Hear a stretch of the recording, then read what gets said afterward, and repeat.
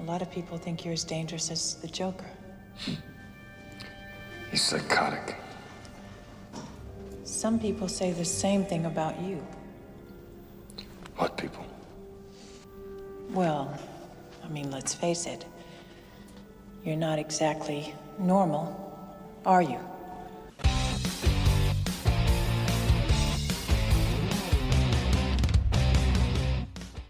Well, here we are. Shall we play a game? I want my MTV. Know what only $1.99 buys you at Ponderosa right now? Only at Radio Shack.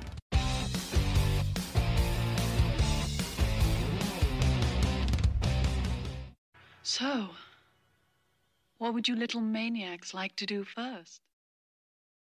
Live from Members Only Studios, welcome to Living in the 80s. Woo! Yeah! All right! Ow! Ow! So I've got Snowball Mike Moore with me. Thanks. And Donkey Weight Matt Moore. That's me. That's what they call me. So that's you. So you wonder why I call him Donkey Weight. So we had this thing going on. He was not what you think. Matt had to go on vacation, and he had to lose some weight. Matt, why don't you just tell the story?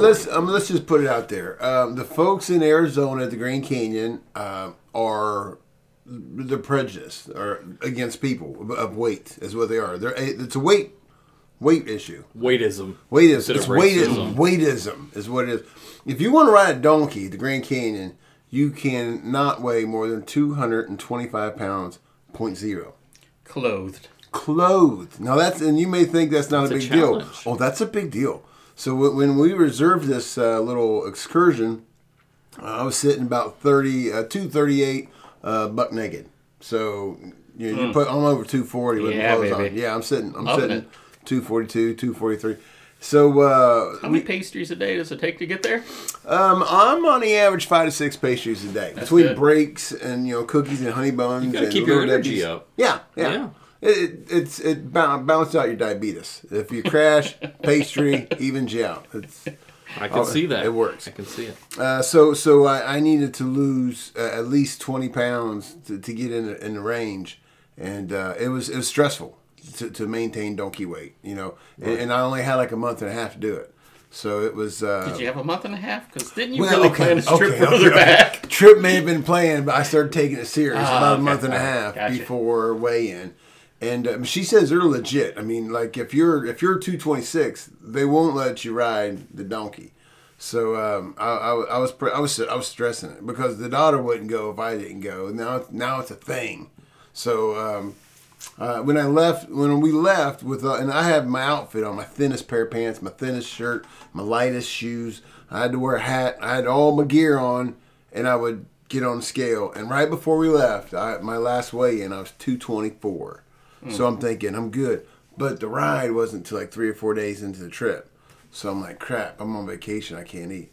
So I really put the brakes on and didn't Starve. eat. Yeah, pretty much. Yeah, like one meal a day and not much. And I wasn't very happy, to be honest with you. Mm-hmm. But I get on the scale that morning. We get there early. And I'm like 4 hours early.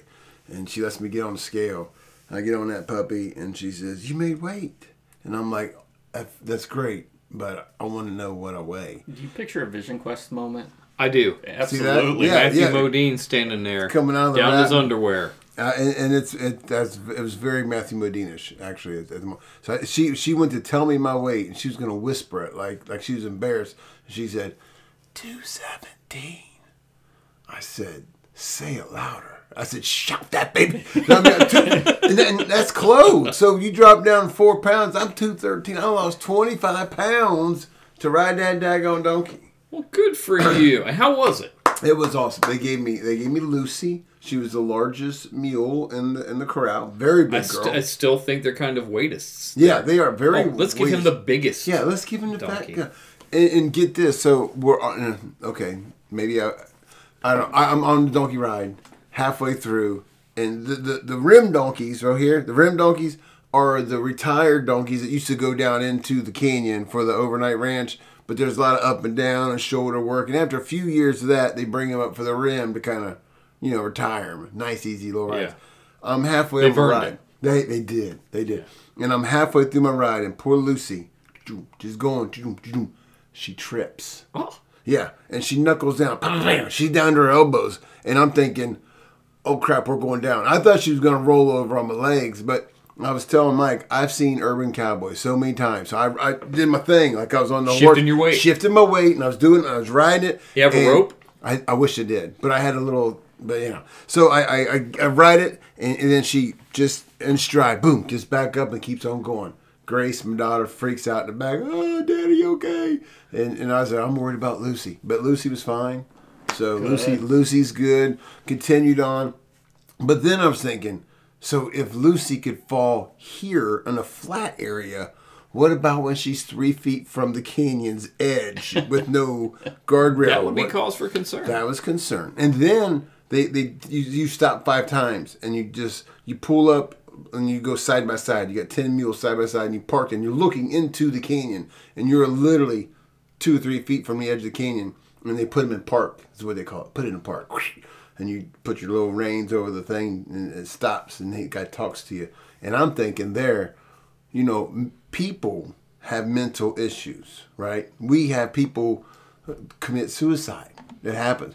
What if in the animal world, what if Lucy was suicidal? That's where your mind's going. Yeah, I'm thinking, what if Lucy's thinking, today's the day. You take me out of Phantom Ranch, huh? Put me on a stinking rim ride. Give me 217. With this 217, and she's air quoting, 217-pound guy. And what she takes 3 steps and it's over, right? So the whole time I'm thinking, be good, baby girl. So, but yeah, it was a great ride. Highly recommend it. If you haven't done it, do it.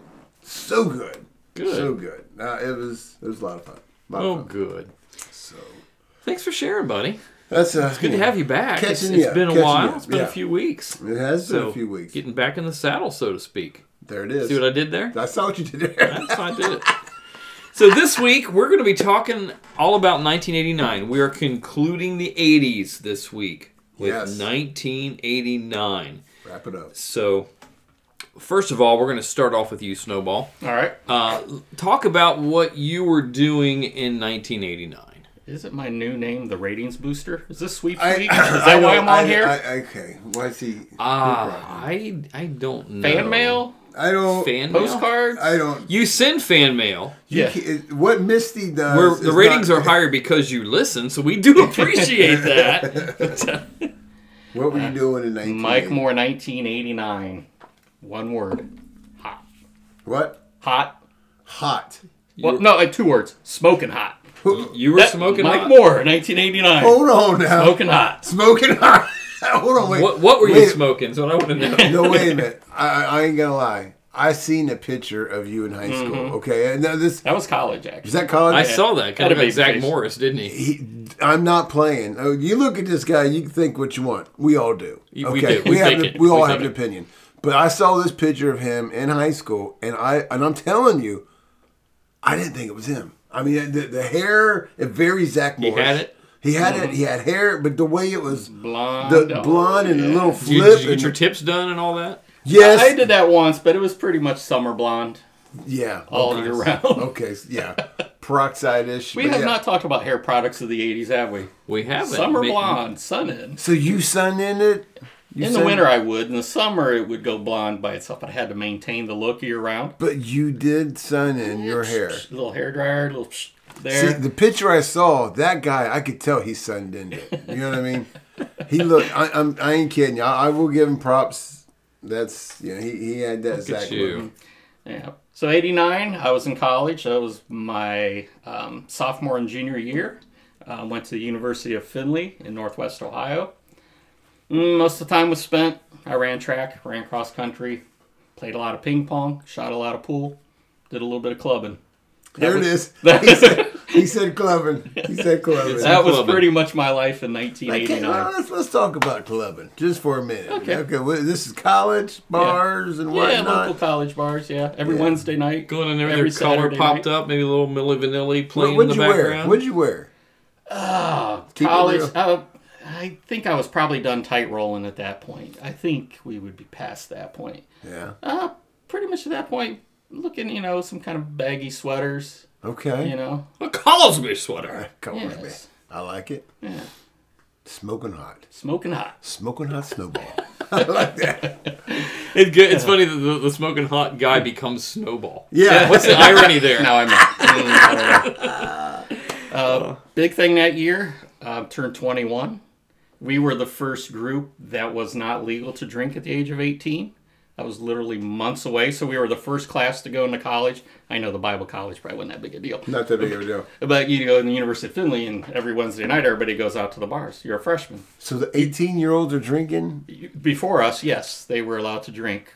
So basically, the 19-year-olds could drink. The 19-year-olds become 20. The 19-year-olds of the time still couldn't drink. Yep, we still couldn't drink. Couldn't go out. They wouldn't let us in the clubs back then. They hadn't figured out they were losing money because we couldn't come. So every Wednesday, every Saturday, we're playing pickup basketball in the gym or video games, ping pong, whatever. That's what we're doing. Got it. Yeah, Nice. it's a big year when you turn 21 for us. So Yeah. we were the first group where 21 meant something. So Really? yeah. Huh. Yeah. Matt, what were you up to? Snowball and I are the same age. So I was finishing up sophomore year of college, junior.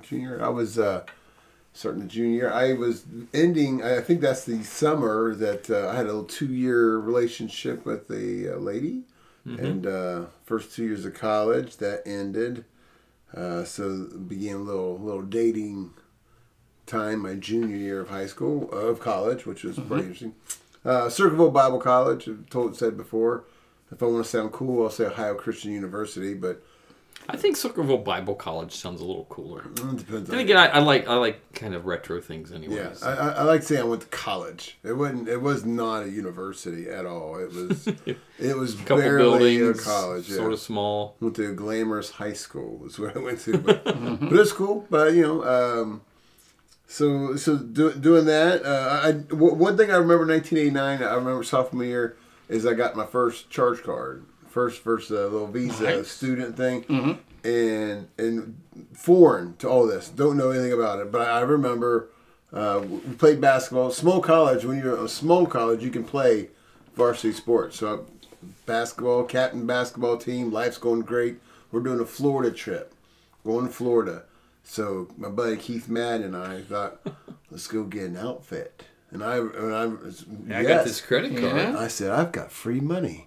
And we walked into Chess King. Clothes for everybody. Clothes for everybody. I bought him an outfit. Him and I walked in with my credit card, bam, and we bought a pair of Guess bib overhaul jeans. Oh yeah. Yeah, I remember that look. They were one side undone. One side undone. Go Bring that Vanilla thing Ice, over. work it out. And it was like a real light color, like a little light blue. They were Guess overhauls. Sweet. We call them overalls. Overhauls. Yeah, overhaul would be something you do like to a car. To a car, yeah. Yeah, but hey, you can call them what you want. Yeah, so it was the 89, 80s. Yeah. And so we did that and had white leather shoes, you know. I bought us a shirt. I mean, I dropped, and I think at the time, I think it was like maybe like $250 I dropped. And I think I had like a $300 limit. So that was pretty much the extent of that card. But yeah, a lot of fun. Nice. What kind of work did you do in the summer back then? Summers back then. Well, the jobs we had in college were like Domino's. All the guys would work at the pizza places. That's right. I remember you guys working at Domino's. Domino's. That was a good deal, man. That was you get your check, you get your tips, you get your gas money. We were living good, baby. We worked at Subway because Keith's brother owned the Subway down there. So he asked us to not work anymore there because we would eat more than we sold. Yeah, so just the local restaurants. Summertime, we did a lot of like church camps. One time I traveled with the school actually, and we went to like 13 different states in the summer and did camps as counseling or whatever. So that was crazy fun, actually, surprisingly. Surprisingly. Yeah, but good stuff. Nice. Love me some 89. College. Sweet. Good. Guess jeans. Guess jeans. I never owned a pair of Guess jeans or. I never did either, but the overalls I did. Yeah, nice. I was. My daughter was born. You were like 37, right? I was 37. See, in 1989, that would have made me 23. I turned 23 in 89. Okay. So my daughter was born at the very end in November of 88. So she was still new. So I'm toting around the baby. The 1-year-old. The one, yeah. Well, she didn't turn 1 to the end of the year. Right, so she was 0 most of the year. Oh, yeah. 0 was a great year. Let's see. I worked at a place called Toombs Truck and Equipment. I got to ask a parenting question. So yes. Did you go right out and get you a Dodge Caravan? I did not. No, okay. we stuck with the Hyundai Excel. Okay. There it is. Yes. There it is. So yeah, I worked at Toombs Truck. Funny job. I went there because I had a friend that worked there and they were hiring, and I'd be making like $2 more an hour than I was at my old job. Sure. I'm like, well, sure. I'm raising a kid. Yeah. This company, like, they would get a bare chassis and they would build utility trucks, like these bucket trucks, like the cable companies, electric companies would use. And I worked in the parts department.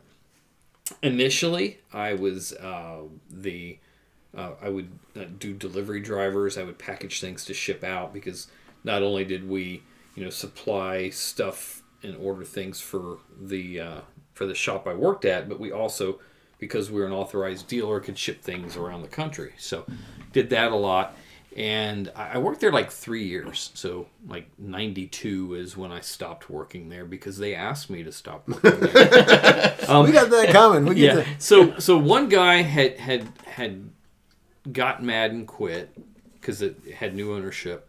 The other guy that kind of, my friend, he took a job elsewhere. And this is after I was there for like a year and a half. This is like halfway through my time working there. And so then I'm promoted to parts manager. And I had no idea what I was doing. Awesome. Because I'm just a guy that ships stuff. Right. So I would get these guys wanting stuff. I'm like, do you guys know where it's at on the shelf? Because I have no idea. And sometimes they would come back and show me. Oh, it was terrible. And I never did catch on to that job, but I did it adequately enough. And I with my sweet demeanor, I kept my job probably a year longer than I should have. There it is. Yeah. But hey Rob, lesson learned. Can you not come in today at work Monday? That's kind of how it worked. Let's make this your last day. Yeah, that's pretty much how it worked. Like, we're consolidating the departments. What he told me. Wow. I'm like, so I'm not needed. He's like, yeah, pretty much. I'm like, okay. There it is. So I had another job by the end of the weekend. There you go. Actually, I had a pretty cool summer job that year. I was your 411 operator.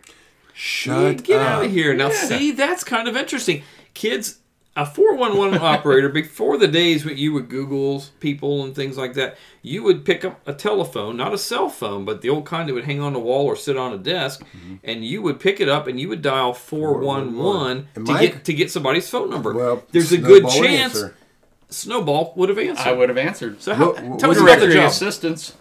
That was me. Directory assistance. Is that's your pickup answer there? Yeah. Directory assistance. Yeah. Did you for Northwest Ohio? Yeah. How can I help you? Or yeah. So if you're like in Toledo or Lima or someplace, you may have talked to Snowball. Yeah, right? Warren, Mansfield. No way. Gee whiz. So you could give those callers the number. I gave them the phone number. Anyone that they're looking for? Yes, I had a CRT monitor, and I had like 3 choices of like business, personal, and government. Shut up. Yeah, and then I would drill down from there. It was just kind of like a drilling down process. So would you just like type in the name and they would pop First up? You would start with what city, you put in the city, then you find out is it a personal, is it a person, is it a business, you select that, and then you would just simply type in like a last name, first name, and then get it narrowed down, say, I have this number on the street. Then they'll confirm. Tell me how fulfilling was it to work at a shift knowing that you just gave people what they needed? Wow. During the day in the mornings, it was pretty boring. But you give me a Saturday night when people have been drinking, it was a good time. I bet it was. See, you may have been responsible because I want to paint a picture for you here. So say that this guy and this girl, they're dating in high school, right? Mm-hmm. And he decides, he's going to leave her for greener pastures. Breaks her heart. Mm-hmm. And so all these years later, he's like, you know what? I need to find Susie. We need to make up. Yeah. But I don't know where to go. Like, I don't have a phone book. Right. I'm going to call 411 and see if she still lives in, in Lima or wherever. Right. Yes. Right. And so she calls. That's where all the hotties are. Talks to Snowball. Snowball says, here's the number. Gets the number. He calls her, and she's happy to hear from him. A little reluctant to get back in the relationship, but she agrees to. They end up getting married, having kids. Now they're probably having grandkids. Probably, yeah. Their entire relationship is because right there, Mike Moore. Pretty much the love connector. Yes, that's it. Mm-hmm. Wow, dude, that's awesome. It makes you feel good inside, doesn't it? It did make me feel good inside. The only job, but you also maybe have been responsible for maybe some murders. Could have, because you never know. Because you give out addresses absolutely. too. Right? Absolutely. Tell me this: what was the best prank call? Because I know 411 was a good number to do your best prank calls on. Did you receive any? No. Interesting. The most interesting calls, I guess, were when girls or women would hit on me. Huh. Really? Because like, they can tell about your hotness. They knew it. I was smoking hot. Yeah, I don't know what it was, but yeah, I would be like, why in the world would somebody hit on somebody they've never seen? Which they're dialing 411 until they get a guy. Like, it's a girl, hang up, girl, hammer. Ooh, he sounds hot. Speaking of numbers, how about yours? Exactly, yeah. Like, I can't give that out. As far as you know, it's just 411, baby. You dial 411 if you need me, baby. I'm here for you 24/7. The only job I think that'd be better than that, because that's a great job. That's a great job. It is a great job. But would be, and it was more machine, but the time and temperature.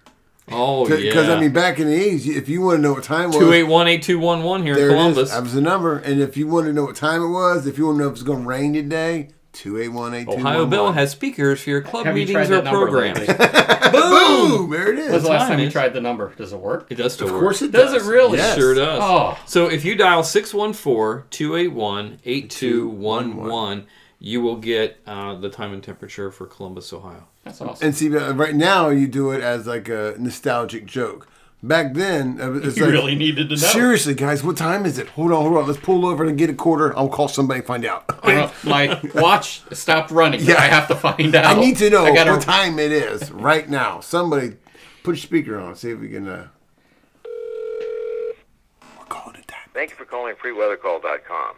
Your forecast and special features are coming right up after a word from our sponsors, special offers, and any system updates. Oh, they've gone commercial. Yeah, no, but there's a... Out of sight doesn't always It's somebody's mean out of job mind. to do that. Household pests like ants, cockroaches, and rodents can be much more than a nuisance. Good. They can become a threat to your property and potentially your health. Don't let pests take over your home. Don't. A pest specialist will know the classification and behavior of all home pests to target their solution against common pests like termites, bedbugs, This is a great commercial. And they've become our new To go to sponsor. the pest control quote today. Yeah. To request a quote, press 1 now. Yeah. Don't press one. Yeah. I'm not pressing one. Okay.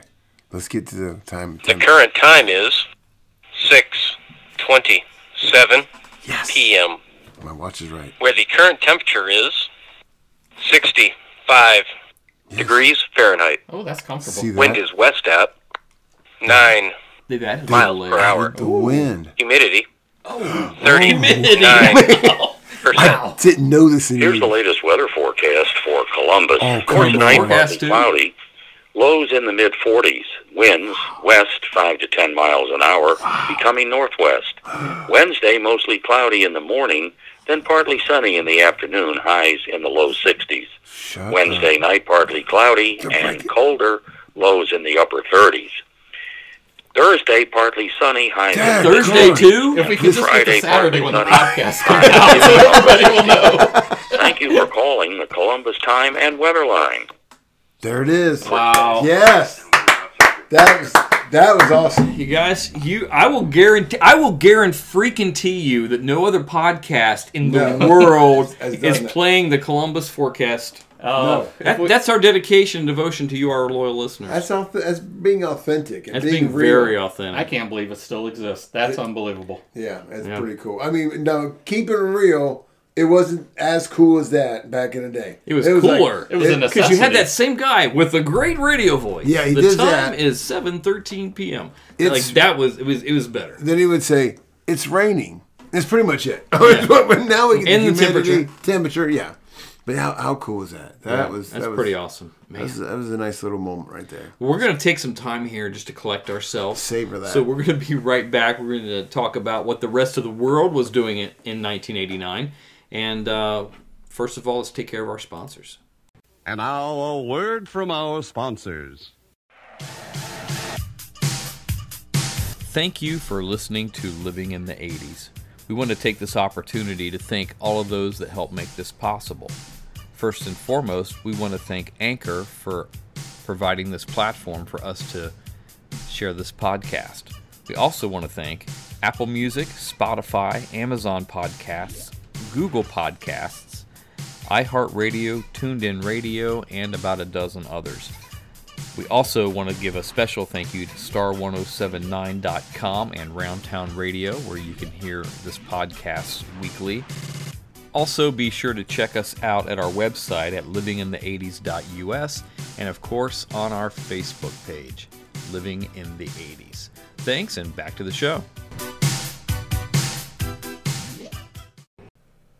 Welcome back. So we are getting ready to tackle 1989. As you've heard all the commercials and so forth, we just need to put a plug in for our Facebook page, which now has, let's see here, I checked earlier today, but we have 1,949 members. Oh, we had 32 we had added this week. Wow. Isn't that's some wacky stuff. That's wacky. Yeah, wild so stuff. invite all your friends, all you 80s aficionados and fans and people that are just trying to remember what it was like back then. The page feels like you were dropped in the middle of the 1980s. There literally. There it is. So, before we're going to get right into 1989 now, but we're going to start off with, like we do every week, the price of things back then. So, either one of you, what was the average cost of a new house in 1989? Okay, I'm not going to cheat. I'm not going to look at the list. No, I'm not looking either. I'm going to go like 140? 125, okay. 140 range? Yeah, I was going to say, 120, 130. 120. 120? Okay. Yeah. Okay. All right. And I lived in Mansfield, so the average price was 85 probably, but yeah. It was just a little different there. Okay, if you wanted to rent an apartment back in the 80s, what do you think you probably paid? $550. I'd say three or four. Matt, you were on a roll. $420. Oh, I was going to say lower, like three. Whiz. For what? $420 $420 was average. Yeah, it was in a hilltop. Yeah, right. Didn't say where it was at, but. Let's see. Actually, I lived in the hilltop back then. I think it was 89 actually when we rented these doubles houses, like 2 and 1. Oh wow! And it was, I remember it was $385. So that's very, very close to the $420. Oh boy, look at that! Nuts! That's nuts.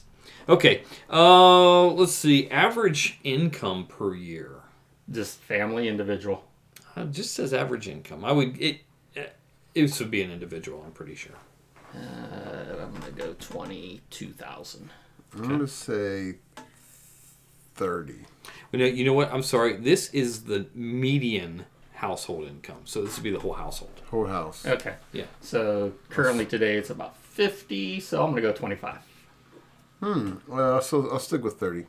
Okay. Matt, you win again. 28.9. Yes! 20. Oh, we went over. Oh, that's right. You overbid. $1. $1. That's funny. Let's see here. How much was a one-item pizza? It doesn't say what size. Well, I was in college, and you could get from Marco's for $2.50 every Thursday. Way. Yes, they brought a whole carload of pizza, and you went down there with your $2.50. You got yourself a nice medium pizza, pepperoni pizza. And then Domino's had the daily special at $4.99. So I'm going $5. So we're talking the college dude knowing his pizza prices. That is funny. He went from his hotness to his snowballness, largely because of his love for pizza. Pretty much we're seeing the turn at 1989. Hey, I was a college kid. I had no money. Have you guys, kind of getting off the 80s stuff, did you ever watch the TV show The League? No. The League. No. So, hilarious show, little off-collared, about a group of friends that have this fantasy football league. And the show has very little to do with fantasy football. It's these guys ripping on each other. And there's one character whose name is Taco, who is always high. And they show like flashbacks back to when they were kids. And Taco was very smart. And Taco wasn't his real name. It was like George or something. And they had forced him to smoke a joint. And then from that point, his life changed. That's Snowball and the pizza. That's it. Yeah. Okay. It just takes one. That's a rabbit trail. I just took us down. A little bit. Little taco trail. So back to the price of a I'm going to say one-item pizza. I'm going to say $5.99. $2.59. Oh, come on. It was Marco's. Come on. That seems a little cheap to me because I used to go to Cardo's. I would get a small pizza, and it was probably like $4. Yeah, $4.25 maybe. $4.25 sounds good. Yeah. So, but that's pretty dead on. Wow. Pretty dead on. Okay. What about a box of Ritz crackers? What was a box of Ritz crackers back in 1989? I just don't know how many Ritz crackers I bought. Yeah, there wasn't a lot of Ritz crackers. Crunch them up, put them in a beer. I don't know. What do you do with a Ritz cracker when you're in college? In college, I'm still going to say $1. $1. Okay. What do you think? 50 cents. Okay. So that price is $1.79. That's me. Yeah. That's me. So in contrast, Ritz crackers in 2021 are let's see. Well, on Amazon they are That's where I would buy my Ritz. Yeah, $8.82 for a 3-pack. So just under $3 with next day delivery. Yeah. That actually isn't too bad. Just under $3. Okay. So yeah, they've doubled. This pandemic has really got to you, buddy. You're buying your Ritz crackers on Amazon. Like you'll really literally buy anything on there, won't you? Yes. Okay. What about a gallon of gas? $1.57. Nope, $1 or under. I don't think whatever. I'll say $1. It's $1. You're kicking this butt. It's 97 cents. Yes. Wow. Oh, I own this. I didn't buy anything back then. I'm seeing that. So, got a couple more here. The cost of a new car. No, that's something a college student knows nothing about. Yeah. My car was like $500. I don't think it was new. An average new car price? Yeah. I'm going to go $9,000. 12. According to this, it seems a little high. $15,350. Still looks like I kicked your butt. Yeah. But which is if you bought a BMW, it was $21,000. Yeah, that seems a little high. I mean, I was and driving a Ford Probe is $12,695. Yeah, I was driving a 1980 Plymouth Horizon at that time, so I really wasn't anywhere near that market. boy. I was driving the aforementioned Hyundai Excel, which is probably about $6,000. I'm thinking. There it is. There it is. Okay, and the last one, because I think every podcast during this whole 80s thing, we have done postage stamps. So how much was a stamp in 1989? 25 cents. 29. You got it, 25 cents. Hey, got something. Finish strong, baby. All right, so... Okay, now we're going to talk about news. Well, I had to mail Misty letters back then. I met her in 90, so I backed it up a penny. Dear Misty. Here we go. I'm giving up my evil, dumb ways because I found my true love. That's what I said. Oh, boy. Love Mike. Oh, boy. Okay, so Snowball, lead us off here. What happened in 1989? Well, you had the dynamic duo, George H.W. Bush and Dan Quayle. Danny Quayle. Sworn in 89. Everybody loves Dan. What did they pick on him about most? Spelling potato. Potato. He had an E on the end. Yeah, and then he had a Christmas card where something was misspelled, and he blamed his wife, who then blamed somebody on the staff. But isn't it funny that he spells the word potato 20, 30 years ago? We remember it. Yeah. I mean, I always felt pretty bad for the guy. He wasn't a bad vice some president. people put an E on it. Some people put an E on the end. I don't know. Some do. That's pretty good. Okay, let's see. The Ayatollah Khomeini. Do you want to say Khomeini or Khomeini? I think I'm going to call him Khomeini. It sounds funnier. Okay. So he died. That's all that matters, yeah. Yeah, it's all that matters. He died. That was in 1989. Mm-hmm. June 3rd. And I'm sorry. But earlier in the year, he issues a death sentence on British writer Salman Rushdie for the Satanic Verses. You remember that? I do remember that. Yeah. I remember that. Big deal. That was a big deal. Let's see. Well, I got something for Joel. I'm not sure Joel is listening. Right ahead. Joel, did you know that in 1989, the 486 series of microprocessor is released by Intel, opening the way for the next generation of much more powerful PCs and Microsoft. Oh, and Microsoft releases its Office suite, including Spreadsheet. Very nice. Now, that meant nothing to me, but I bet Joel's going, yeah, I know that. Yeah. So here's something interesting on the technology front. Nintendo began selling the Game Boy in 1989. Did you guys have a Game Boy? I did not. I did not. Yeah. I did not. I didn't either. My daughter got one a couple years later. Actually, I've purchased several. Yeah. Never for myself. Yeah. Pretty fun. Mm-hmm. Kind of on the technology front, the first of 24 GPSs, also known as a global satellite position, was launched into space. Shut up. Life changer. I'm so grateful no for kidding. that. I would be nowhere or nothing without the GPS. Oh, me system. neither. I'm the Me worst. neither. I'm bad. So Yugo cars go bankrupt. Yes. So Yugo is quite possibly the cheapest car ever. Right. I remember locally here there was a Ford dealership that if you bought a Ford, a car, they would give you a free Yugo. Wow. They were really gearing this towards, parents of high school and college age kids. Like, hey, you don't have to buy your kid a car. We're going to give you one. Mm-hmm. Yeah. And so a lot of, it was not uncommon to see high school and college age kids with the Yugo. And the joke was, Yugo, screw yourself because you just bought a Yugo and you'll be pushing it wherever you're going. Well, I always heard if you drive a Buddy in a Yugo, you change the name to WeGo. Nice. Very good. Very good. Ho! I'm here awake.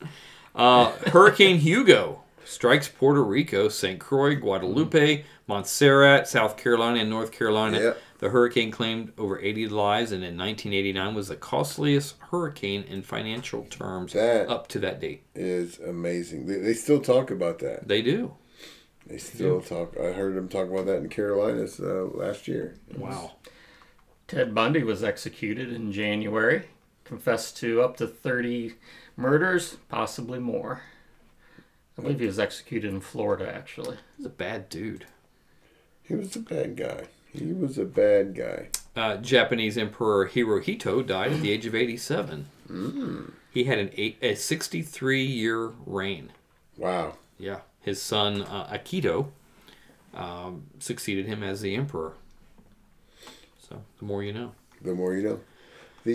I can't find it, but the story about it seems like a lot of countries were ending communism in 89. It seems many countries were going through a lot of riots and protests, and one of the most famous ones is at, how do you say it, right? Tiananmen Square, or am I saying that? I'm not saying that right, probably. Tiananmen.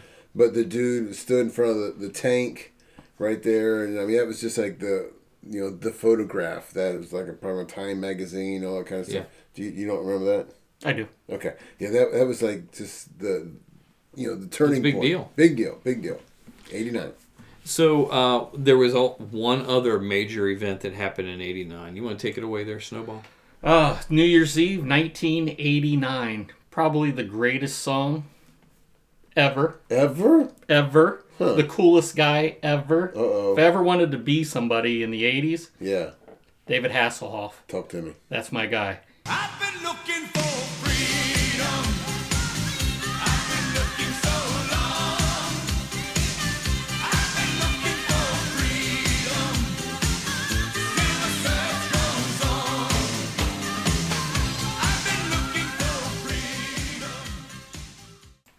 Yes, that was actually David Hasselhoff. You know Knight Rider, Baywatch, that guy? Yeah. Oh, I know. Like I said, if you've got to pick somebody from the 80s, he's the guy. Drives the coolest car. To me, it's a toss-up. David Hasselhoff or Tom Selleck. Magnum PI. I mean, I think they were up there, but I see where you're going. Yeah. I see where you're going. Definitely. Baywatch. So, did you watch Baywatch? No, I did not watch Baywatch. Did not watch Baywatch. Premiered in 1989. Also, I'm sure we'll get to it when we talk about the top I'm TV sure shows. will. We'll save it.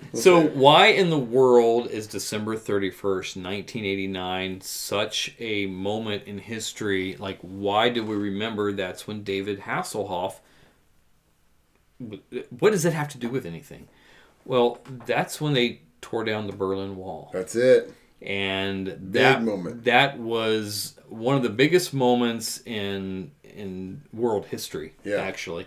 And what had happened was there was a wall that divided East Germany and West Germany. And that wall being torn down signified the end of the communist reign in Germany. And David Hasselhoff was there at the wall, performing live, singing his song. In his light-up jacket. If you haven't seen it, go to YouTube and check him out. It's there. You'll see it. You'll be glad. And it's smoking hot. So it is smoking hot. Well, something I always wondered is because they talk about like David Hasselhoff was a major celebrity in Germany. So in America, like he was a star, like he could walk down the street and get autographs and whatever. In Germany, he was like Jerry Lewis was in France. Right. Like everybody loved the guy. And so I always kind of wondered what the fascination was with the Hoff. So today I went and looked up, like I literally Googled, why was David Hasselhoff at the Berlin Wall? You can ask Google anything. And so what it was, I looked through multiple sources, and there wasn't a lot there, but the couple I found kind of jived together pretty well.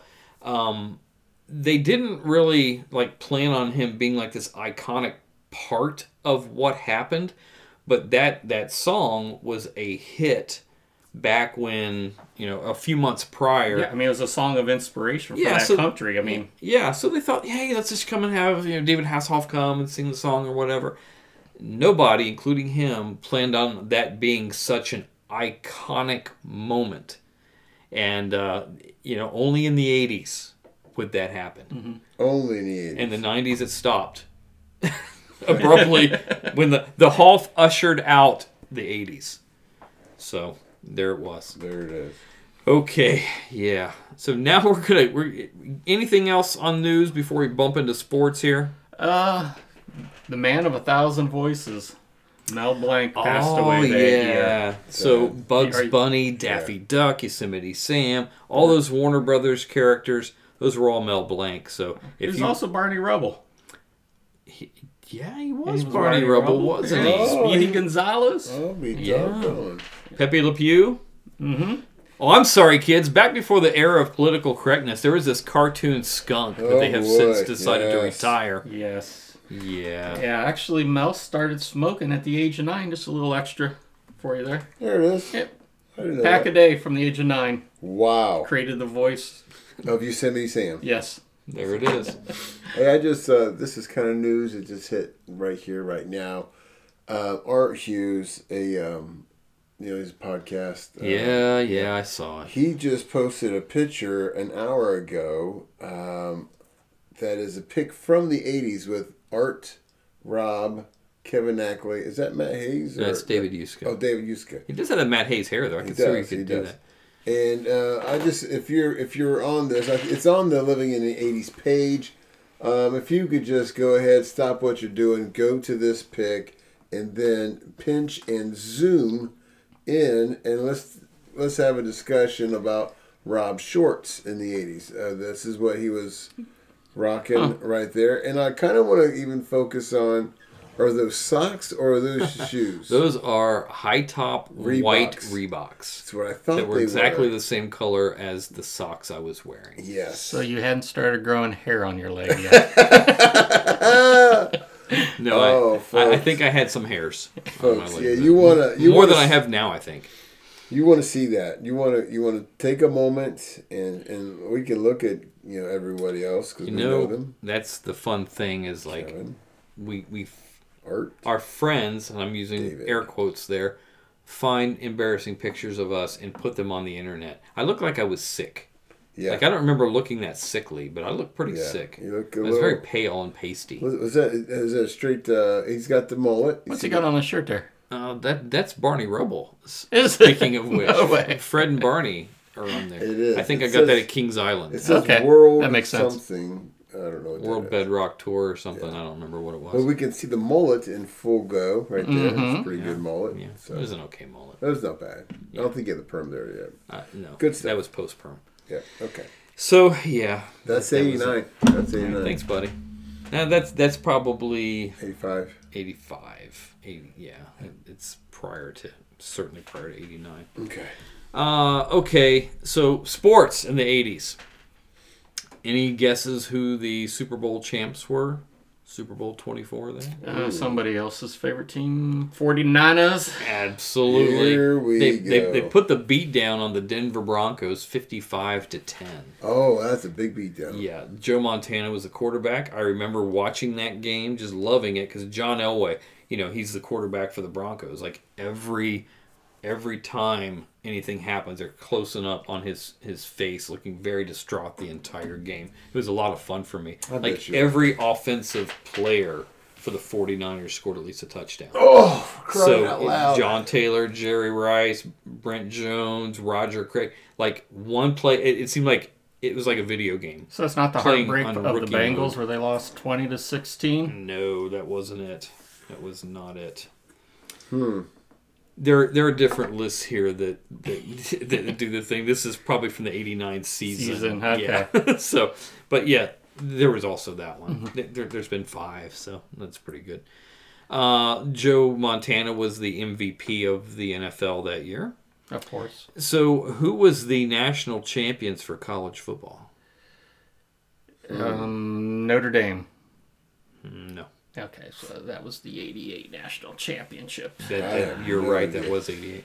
That would be the evil Miami Hurricanes. Oh, yeah. Boo. Outside of Miami, everybody hated them. Yeah. The Heisman Trophy went to... Hmm. You won't guess. So we're thinking, is it from? Very short NFL career. Andre Ware from Houston. Oh, I yeah. didn't go to the Falcons. They were doing the run I and thought it was shoot the or Lions. whatever. Oh. It could have been the Falcons. I don't remember. Let's see. Oh, here's a good one. The Rose Bowl. Who won the Rose Bowl that year? It's not Ohio State. Wisconsin. USC. USC defeating Michigan. That's kind of nice. They have a long history of heartbreak and stupidity there. And that, they do. Sorry, our Michigan friends. We're in Columbus, Ohio, and you get no respect on your football team. None. Okay, on to basketball. Who was the NBA champions that year? Bad boys. Yes. The Detroit Pistons 4-0 over the Lakers. Oh, yeah. wow.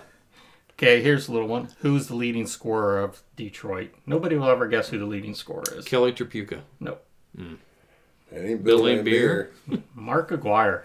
Oh, Everybody of course. forgets about Mark Aguirre. We do. You always think about Lambeer and Rodman and Dumars and Thomas, but Mark Aguirre was actually the scorer. Nice. It was also the year of the shot of Jordan breaking Cleveland's hearts in the first round of the playoffs, shooting over Elo. Oh, yeah. Painful. That's a painful You got memory. the drive, the fumble, the shot. Yeah. It's all so bitter. That's very bitter. Painful. The NCAA national champions was Michigan, who we just made fun of. They were 30-7 that year. They actually fired the head coach right before the tournament. He had accepted Bill Frieder. He had taken the job at Arizona or Arizona State. Bo Schembechler was the AD, fired him, and so then the assistant coach, I believe, was Steve Fisher at the time, then coached him throughout the tournament. So was this the Fab 5 year? Oh, No, that no, would I be think that was before that. later. Yeah, because they never won a title with that team. That's Yeah, when 'cause of timeout. This is like Chris the Webber. timeout. This Chris is the Webber. Glenn Rice era. Okay. Yeah. Baseball. Oh, this is the biggie for There's the a World lot. Series. There's a Yeah, lot of it stuff was. that went on in baseball. Yeah.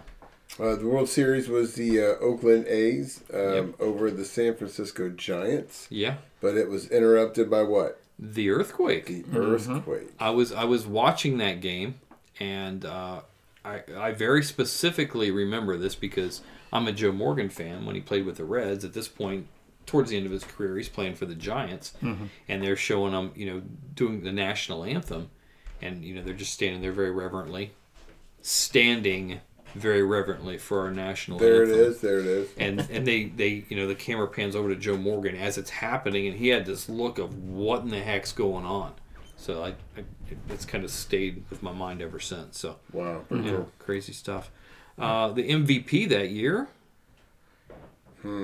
Canseco, maybe. I'm gonna go with an Oakland guy. I don't. Well, no. Surprisingly, in the American League, it was Robin Yount Okay. for the Brewers, who are now a National League team. And for the National League, it was Eric Davis. no. I love Eric Davis. That's Kevin why- Mitchell. Oh yeah. Yeah, he was awesome. He actually Heavy duty. ended up playing for the Reds later on. So that's for the not as interesting sports. The most interesting one we're going to talk about now is professional wrestling. There it Oh, is. wait. 1989. Let's not. But what, there's you one got more. something else? Yeah. What do you got? It's a sad day. Pete Rose was banned from baseball by Bart Giamatti. Man, that was terrible. Now I love his son Paul. Great actor. I thought it was his nephew. It's his son. Is it his son? Okay. Yeah, he is a good actor. Yeah. I think he actually played Bart Giamatti in a movie or something at some point. Yeah. So he ended up actually dying 8 days after he banned Pete from baseball. Did he really? Yeah, It's like, heart I'll show attack you. 8 days later.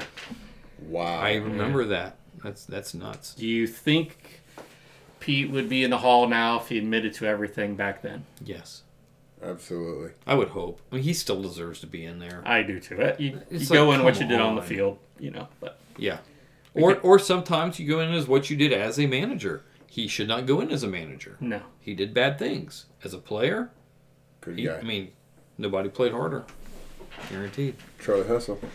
That's right, which became more of a thing later. So let's go through, and we're going to we'll ask you guys. We're talking about Pro Wrestling Illustrated, the premier wrestling publication of the 80s. So who was voted? These are by the fans. The fan vote here. Who was voted Wrestler of the Year? The Nature Boy, Ric Flair. That's correct. Is it? Was he? Oh, It was the Nature Boy. What about the Tag Team of the Year? Not who I would have guessed. No, you would know them in a different way. Yeah. Who was it? The Brainbusters. Oh, Tully really? Blanchard, Arn Anderson. Really? We remember them with the Four Horsemen. Yeah. They had a brief run in the WWF. And they won it there. Daggone, did not know that. The Match of the Year, which this was a great, great match. This is one of the best matches ever. What you got? You don't got it? Yeah, I got No, it. no, You I got it. I got it. Flair Steamboat. Yes. Oh, that was great. Those two could. That It was was a it was great like match. they were like perfect dance partners. Like they could like. I was watching a thing on the WWE Network the other day. They were talking to Flair about his favorite opponents, and he was talking about Piper and Sting and Dusty and all these people. He says like, but the one that we got the best out of each other was with Steamboat. It's like they didn't even have to talk during a match. They just knew what to do. They just knew what to do. So the most popular wrestler. Hulkamania. It's running wild. It was. That was probably the era where he That's just it. became a household name. Yes. Hulk Hogan. And the most hated wrestler. Come on. I'm giving you my sign language. He's giving me some sign Well, language over there. Snap into Slim Jim. Oh, right, Randy Macho Man Savage. Was it Yes, he was that's hated? it. Oh, he was hated back then. Him and Hogan were feuding. Oh, they were snapping to Slim Jim. But they weren't the feud of the year. The much better feud was in the NWA between Ric Flair and Terry Funk. Ooh. That they had some awesome matches. Huh. I will never forget. They had one. It was a tag team match. It was Flair and Sting against Terry Funk and the Great Muta, and they were wrestling all over the place. Because the match had already been over. Sting and Flair won, but they continued they kept the feed going even though the program was over. They were wrestling into the crowd. There was one shot of Ric Flair had one of those velvet ropes around Muta's neck, dragging him across the floor, and they're getting interviewed afterwards for the show the next week. And Flair's there. He's got Muta's green mist on half his hair. The other half had the blood in it. He's sitting there, and Terry Funk comes over and just takes a knee to Ric Flair's back, and then Sting comes over and clotheslines. Oh, it just went on and on. That was the best feud ever. So. That's the best feud. Yeah. Okay, most improved wrestler, 1989. Scott Steiner. Yes. Do you agree? I would agree. Absolutely. Yeah, he was new to professional wrestling at that point. That's what the fans say, anyway. And he was he was a good collegiate wrestler, and he was really learning the craft of professional wrestling, and he was really good. That's before he was too tremendously roided up. Got it. He was probably just getting into the juice at that point. Just started taking But injections. later on, man, he just looked like just huge boulders piled on top of each other. But most inspirational wrestler of the year? Don't even know who he is. Eric Embry. I remember Eric Embry, and he wrestled in World Class, but in Texas, I don't remember why he would be considered inspirational. No idea. I don't know. Mike Jackson is an inspiration. He inspires me every day. Yeah, me too. Let's see, the rookie of the year. The Destruction Crew. Mike Enos and Wayne Bloom. They were a good tag team. they were in the NWA. Good. They came from the AWA. Went over to the NWA. They were a good tag team for a while. So I didn't know that tag teams would be rookie of the year, but apparently, guess they can. Yeah. Lifetime Achievement Award. Love this one with all my heart. Gordon Soley. Absolutely. Yes. I mean, much love for Gordon Soley. And then the Editor's Award, whatever that was, went to Bobby the Brain Heenan. Wow. So the interesting part here is the Wrestling Observer newsletter. So I used to subscribe to the Wrestling Observer newsletter. It would come to the mail every week, and it was 8 pages, and they were stapled shut. So it wasn't even a magazine. But these were this is a publication. It's kind of like a spoiler thing. So you can find out who's going to the NWA, who's going to WWF, what's going on in these Japanese matches. For the fan that really kind of. It was the National Enquirer for Pro Wrestling. No, not really. It was not really, because it was always right.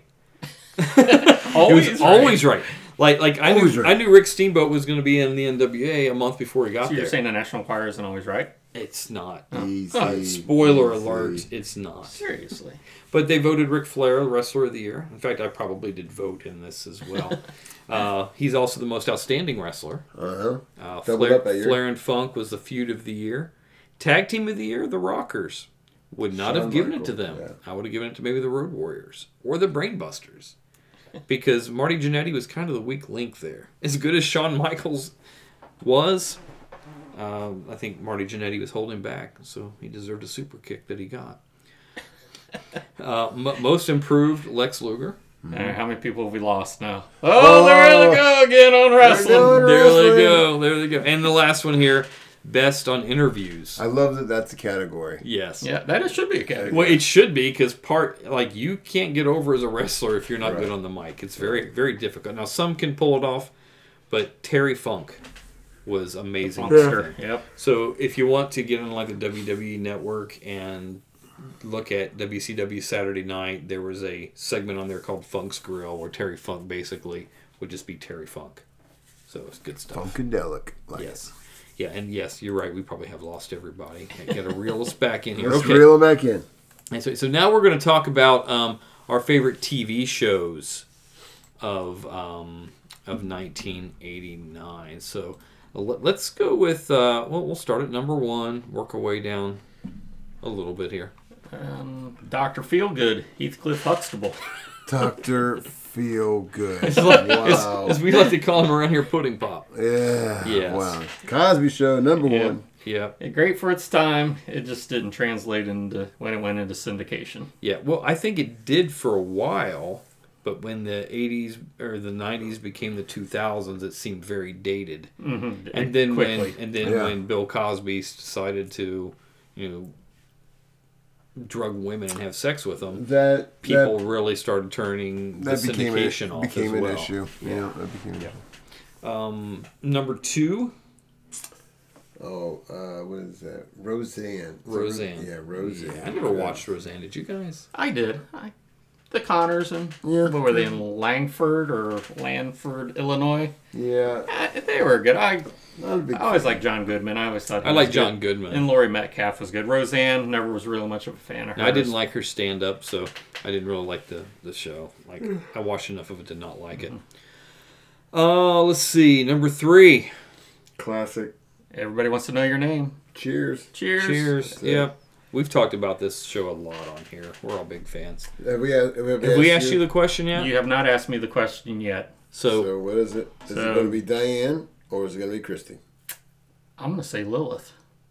Shut up. Lilith was pretty hot when her hair wasn't all done. I know that wasn't the question, but I'm going to just... he's been waiting for weeks to answer this. Oh, yeah. That's good. I'm going Lilith, yes. Yeah, I'll tell you, I've seen Lilith. I would take her over the other two. I've seen Lilith in other shows, and I'm going, shut up. She's pretty.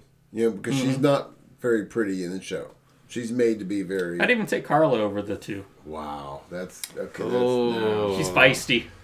Feisty, yes. Oh, the other two I just couldn't handle. Okay. I love the show. Okay, Snowball, you're at the frat party, not allowed to drink, and Kirstie Alley, looking like 80s Kirstie Alley, comes in, starts hitting on you.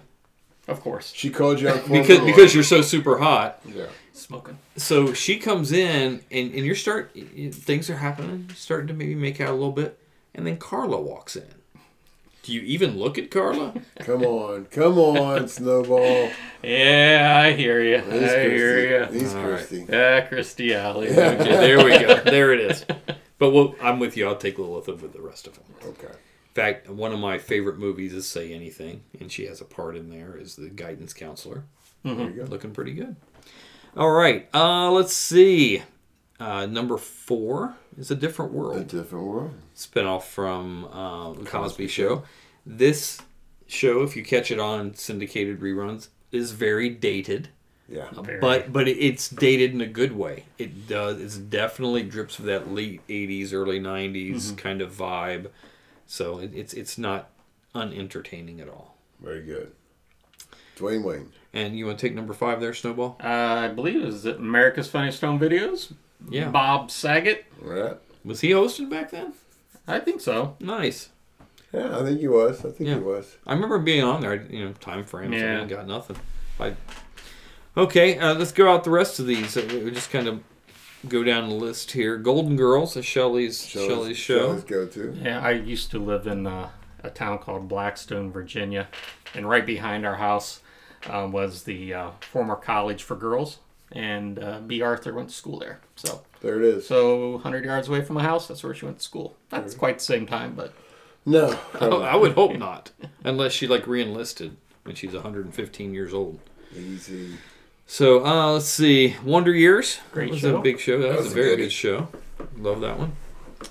Chicken Soup. Chicken Soup for the This is Soul. number 13. I'm not sure I know that one. No, it's just called Chicken Soup. Maybe is it from Chicken Soup for the Soul? The I series remember of that books as a and show. stuff. Yeah. You remember that? Did you guys watch any soaps in the 80s? When you were in college, you kind of had to do you know that. what? In the earlier part of the 80s, yes. Young and Restless. Yeah, Guiding Light. Yeah, remember Loverboys on Guiding Light one time. That was pretty cool. Who's the dude on Young and Restless? Rick Springfield. No, he was on General Hospital. Oh, was that General Hospital? Yeah, you're thinking. Oh, no, there's another dude that was Michael Damian. No, that's what I'm thinking of. He did Rock On. Oh, okay, but that's not. No, you got Victor Newman. No, stop it. Yeah, Victor's still on there today. Is he? What about Nikki? Nikki's still on there. She's on there too. They got to be like 90. Definitely in their 70s. That's funny. Well, while Matt searches for Yes. his soap stars there. What else we got there? Empty Nest, Who's the Boss? There were some shows that premiered that year. Huge. Seinfeld premiered in 1989. Mm-hmm. Put them on the Mount Rushmore of all-time sitcoms. Well, with like 4 or 5 others. Yeah, 4 or 5 others. Andy Griffith, The Office. Saved by the Bell. Saved by the Bell, Premiered yes. that year. Which, Saved by the Bell, you're definitely feeling the 80s become the 90s. When Saved by the Bell Yeah, starts. that was the turn. You know, you could even if you watch those early Saved by the Bell, which I will be the first to confess, if that show's on, I'm sitting and watching it. Like oh, Saved by the Bell. Are you really? Kind of makes you feel good inside. Yeah. Yeah, occasionally. Yeah, I can't watch it for very long. No, I could watch it. I could watch an episode. Mhm. If it's a 2-parter, I can maybe watch the second part. But that's about it. The Gladiators premiered that year. Oh, I love that show. Now, you might find this really hard to believe, but in my mind, in 1989, I thought I could go on there and compete. not size-wise, speed-wise. You know, I'm like, anybody could go and compete. It's just how long you're going to be until they got a hold of me and made then it's over. ground beef out of me. That's I right. love it. Absolutely. Let's see. L.A. Law was big. Dear John. Coach. Let's see. Full House. Designing Women. Head of the Class. That was a pretty good show. The Simpsons. Really making their mark. I think they debuted in 87. They had the special on the Tracy Ullman show in 87, but became an actual series in 89. Okay, so this is the first year of Right. The Simpsons having their own Still show. going 32 years later. Wow, that is amazing. That's very amazing. And wasn't there another show that debuted in 89? Oh, will you hit it for us, DJ Rob? I've been looking for freedom. So you must be talking about Baywatch. Baywatch lasted 11 years. Wow. That's amazing. Actually, it was canceled after the first year. And didn't it go to syndication? Well, then actually Hasselhoff believed in the show so much that he invested his own money into the show. Wow. Who's laughing now? Yep. Let me ask you, is laughing what females were on that show? Pam Anderson will go easiest one. Yasmin Bleeth. Yep. Sorry. There it is. Carmen Electra. Carmen Electra, yes. That's all I got. Nicole Eggert. Eggert, yes. Very good. I never actually watched. How many guys are on that show? I can only name 2. There it is. Hasselhoff and Parker Stevenson. Imagine that. From the Hardy Boys? From the Hardy Boys. Nice. Wonder if he ever sung with David Hasselhoff. Could you hear him that would maybe be in the dressing room they're getting together? Oh, I love it. I've been looking for freedom. So, okay, for those of you that did not watch Baywatch, like myself. Whatever. I know it's about lifeguards and stuff. That's about all I know about it. So well, I was a lifeguard for a summer, so I could relate. Here we go. Here it is. Here's the smoking hot Zach Morris wannabe lifeguard. Did you ever hear the song "Glory Days" by Bruce Springsteen? That's it. Okay, I'm sorry. What were you saying, Snowball? No, I say how once again me and Hasselhoff is kind of intertwined. Once again, I've heard that about you guys. Yeah. Connected. That's awesome. So what's the show about other than lifeguards that slow motion and well-endowed running. women? Slow motion running is a what lot it's of about. a lot of jogging, A lot of jogging, swimming, and yeah, that's about it. C.J. Parker. I mean, come on, that's Pam Anderson. Okay, all right, let's just move on. Is that how she met Tommy Lee? And did the porn? Wouldn't be surprised. Hogan was on an episode. I can't remember what other wrestlers. Was him and Savage both on an episode, I believe? Well, I can't believe you didn't see that one. I think they were. I think I do remember seeing that someplace. Yeah, so you watched Baywatch. I didn't watch it. I might have seen that scene. Okay. No, you probably would. Yeah, Now, if it would have been like Ric Flair and Sting on there, I would have tuned in. Here we go. I'm not tuning in for Hogan and Savage. Flair might have been on there too. You gotta check that out. Wait, wasn't Flair in there with Kevin Sullivan? Yeah. Yeah. There we go. I See? saw a clip recently on that. Yeah, saw a clip. And That's I think Hogan was on there too. Okay. I think okay. they Let's were. just say you watched the show. You're regular. Let's just say You watched the show. I didn't watch You it. watched the show. You watched it. You I didn't watched see it. none of it. Idiot. You watched All right, so now we're getting into movies of 1989. We're moving right along here. Good. 4.5 hours later. top box office movie of 1989. Let's go from 5 to 1. Let's do that. Matt, you want to take number 5? Honey, I Shrunk the Kids. Okay, Disney flick, Rick Moranis. Very good. Yeah. Never watched it. Sure, it's amazing. Are you serious? You never No. serious? These kids get shrunk down really tiny. Wow. That's pretty much the whole movie. You just summed it up right there. That is it. I watched it recently with my grandkids. They really enjoyed it. I really enjoyed spending time with them. There it is. There it was. So good movie. Yes. I mean they got. It wasn't terrible. I mean, No. for a kids movie, it was pretty fun. Yeah, I enjoyed it. I like it. Nice. Number 4, Rain Man. Dustin Hoffman, Tom Cruise. That's a fantastic movie. It is fantastic. It's a good movie. I'm just not a Tom Cruise fan. No. See, I'm not personally a Tom Cruise fan, but he's been in a lot of movies that I just really like Top Gun and Cocktail, and Rain Man's another one, and the Mission Impossible movies, and Jack Reacher. Like I love a lot of his Just work. say it. But he's kind of an idiot. Say it. He's an idiot. No, say you love Tom Cruise. You love him. You love Tom Cruise. You love Tom Cruise. You love Tom Cruise, and you also love Jean-Claude Van Damme. Stop it. Who doesn't love Jean-Claude Van Damme? See how you said Dom? Only the real fans can explain that. Bon Dom. All right, number 3. It's my Hasselhoff German influence. Oh, there it is. What's number 3, Rob? Number 3 would be Lethal Weapon 2. Ooh, yeah. Yeah, that's a good one. I couldn't tell the difference between 1, 2, 3, 3. Yeah, they kind of all blend very, together. They're very good. similar formula, but they're all enjoyable, very entertaining, good stuff. Number 2. Number 2, you got that? Indiana Jones and the Last Crusade. Now this is one for me. Like I like the Indiana Jones movies, but these all kind of run together for me. Like I can't tell where one ends and the other begins. Like they don't stand on their own. I could watch them. Yeah, I wouldn't know which one was which, but if it's on, I'll watch it. Yeah, and it's sort of, for me, it's sort of like some of the Star Wars movies. I know some of you nerds out there, like Aaron Benner, Jason, probably Joel. Like those guys are just in their little nerd caves, just balling their little baby fists up at me right now. Right. You don't even know entertainment. Right. Save it, Jason. Okay. Seriously. Jason, I got the top books for you in a little bit here, buddy. Keep listening. But yeah, like some of the Star Wars movies, like the prequels. Yeah. Like, they just, I can't tell one from the other too much. And then like Return of the Jedi and The Empire Strikes Back kind of seem like one movie to me. Yeah. So I'm with you. I enjoy them immensely, but I don't, have a hard time. Number 1, I was all about this movie in 1989. Oh yeah, absolutely. I grew up a Batman fan. How about the soundtrack?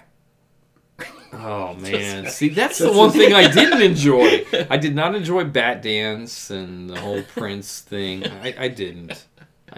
Did you? He was just waiting to go there about Were the you? soundtrack. Yeah. You're waiting for that? Yeah, probably. Sure. No, I love the movie. Okay. You know, which Batman was this? This is Michael Keaton. This is the first one, with Michael Keaton. I mean, he's a good actor. I just never thought he was really the Batman character. I don't know. He seemed to quickly evolve out of that role. Yeah. Prior to this, we knew him as the funny guy. He was in Beetlejuice and Gung Ho and Mr. Mom and all this stuff. Mom, yeah. And now he's Batman, which I was very skeptical. Yeah. Going into this movie about him being Bruce Wayne or Batman. I'm like, oh, is it going to be a comedy? But I still liked it. Oh my gosh, it's wonderful. Like, it holds up pretty well. Yeah, Jack Nicholson was fantastic, though. He was. As the Joker. He was not the best Joker, in my opinion, but he was a very good Joker. Mm-hmm. Mm-hmm. But yeah, it was a great movie. If you're anywhere back in those days, the toys were everywhere, the fast food tie-ins, like, Batman was everywhere. And this is the first... Like big superhero movie. Yeah, like Superman was a good movie, but it was really, to me, made, I don't want to say for kids, but it had a little more of a colorful side to it, where Batman was a bit darker. Oh yeah. And then which evolved into like the Spider-Man movies and all those other things that came in years later. But it was a biggie. So here, this is an interesting fact here. So the number 2 movie, Indiana Jones and the Last Crusade, was shown at 2,327 theaters and did $197 million. Mm-hmm. Batman, 2,200 theaters, $251 million. So did like $58 million additional dollars and like less than 100 screens, theaters difference. So wow, that's pretty good stuff. Okay, enough of Batman. Let's go down the list here. What movies stick out to you guys? I'd have to go with Uncle Buck. Yeah. Oh, great. I always loved John Candy. Mm-hmm. Absolutely. Good movie. He's one of those guys that when he died, that one hurt. Yeah. I mean, he's somebody you could relate to, the characters he played. I mean, there were certain roles, that he was good at, like Dewey Oxburger, hilarious character. Yep. But really there's about 3 roles that really defined his career. Uncle Buck, obviously, is one of them. Planes, Trains, Automobiles, Del Griffith, Yes. Mm-hmm. that character. Those are the roles that defined him. When I think of him, and on Home Alone. Yeah. What was his character's name? He was the a polka guy. Yes. Yeah. I can't remember what his name was in that movie, but that's I know what you're great. talking It's kind of buggy. Polinsky. Gus Polinsky. Gus Yes. Polinsky. Those Very to me are the 3 characters that are truly John Candy. Yeah, I agree. You can't say he's a guy you'd want to hang out with. Yeah. He's just like an everyday guy. So I think that's probably why people kind of took to him so much, and his movies had come out. People just loved him. And we had the Uncle Buck mobile growing up. My stepdad worked at a steel factory, and he drove basically the Grand Marquis Uncle Buck vehicle to work. And I had to drive that around and learn to drive in it. Oh, shit. It was a beast. Hit a tree with it. No dent to the car, but took a chunk out of the tree. I really enjoyed the number 8 movie, Dead Poets Society, with Robin Williams. That was a very good movie. That's one of the first movies where when you go see that, you kind of I felt cool. Like, this was a kind of a cutting edge movie. It was cool. It was I felt like it's ahead of its time, and we're all watching it, and it kind of made you tap into some of your different emotions through the time there. Oh, Captain, my Captain, and Carpe. Just that whole thing was just awesome. Yeah, awesome. It was very good, and we're starting to see Robin Williams become more of a serious actor. Mm-hmm. Like we talked about a couple weeks ago, where we were talking about Good Morning Vietnam. I think it was last week, and how suddenly guy doing Mork and Popeye and all this other stuff is starting to become a little more serious, and his role here was outstanding. Fantastic. And it's kind of set the table for what he had come in the next 20 years or so in his career. So that was a good one. Yep. What else you got there? I'll always love all the Back to Futures. Oh, yes. I mean, I think I just love them all. Absolutely. What number was this listed? That was number 10. This is part 2. No, but part 2. Yeah, I loved I just loved the storyline. I wish you'd just keep going back and forth. Oh my gosh, yes. The attention to detail. Just they did such a great job at the whole retro thing in the 50s and in the future. It's really funny them looking to the future. Which is our past. Yeah, which is our past now. Yeah. So seeing how they thought the future would be, which I think they probably embellished just a little bit too. I think they didn't even think flying cars would be a thing back then. Right. But we'll put a few years in the future, and we'll still be relevant during our lifetimes to hear them talk about it. That'd probably be a good podcast. Is to just if you were to ever break down the movie, like the predictions of Back to the Future, and then what actually came true, what didn't come true.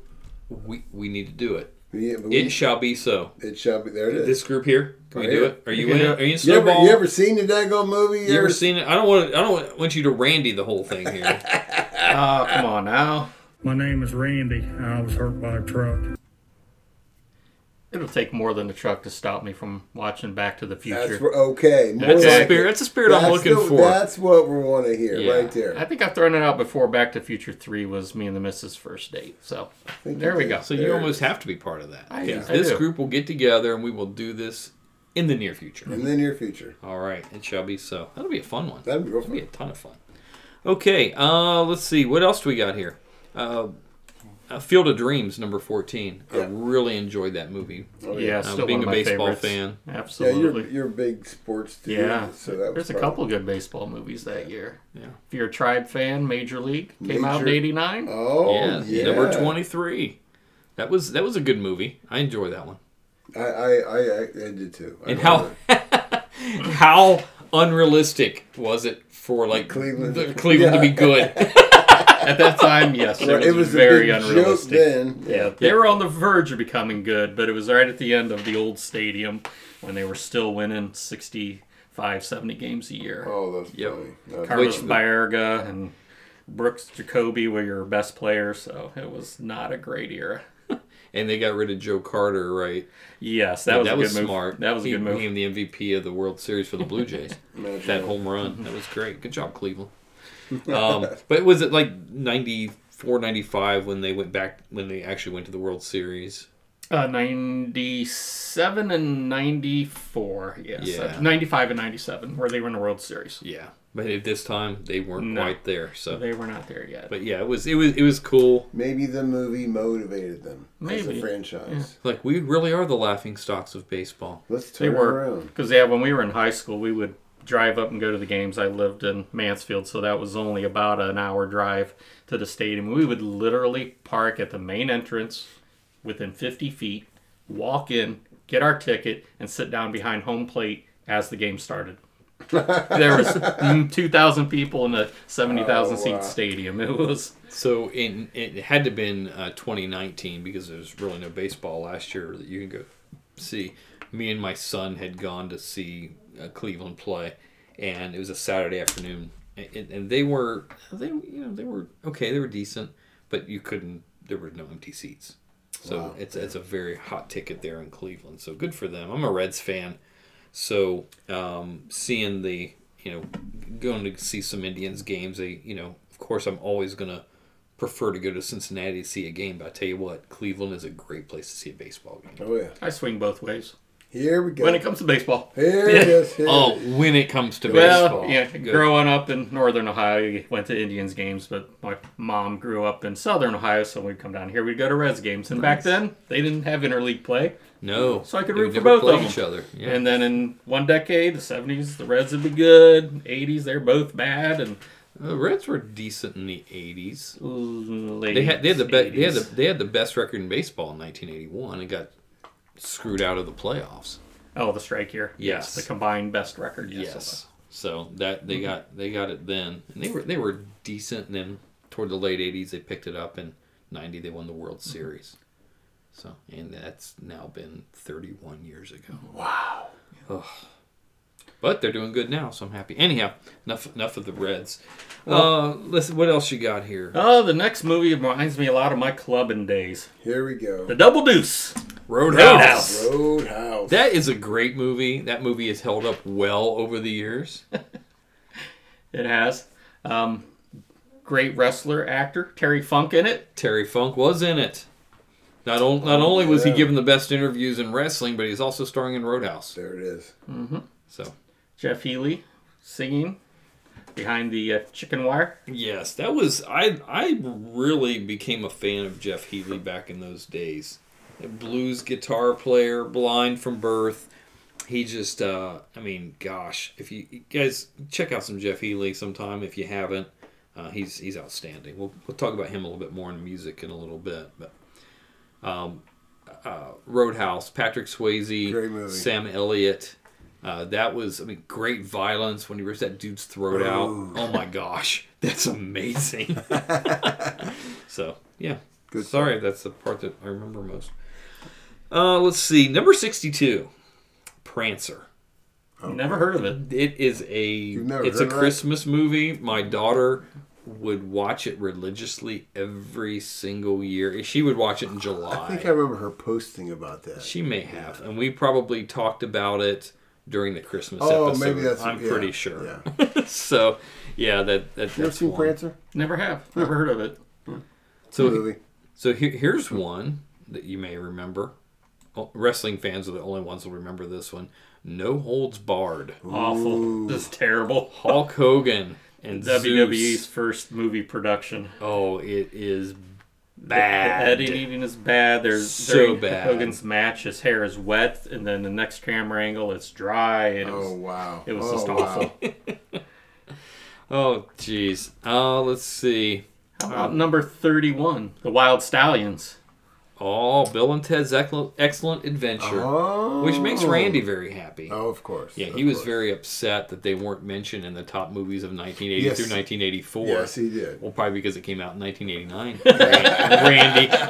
Randy, he's only seen one movie in his life. It's Bill and Ted's Excellent Adventure, and he didn't have any concept of when it came out. Right. So how many, if you're ever reading anything and you see Socrates, how many of you in your mind read it Socrates? Socrates, yes, every absolutely. Time. Every Have time. to. Oh, I love it. Have to.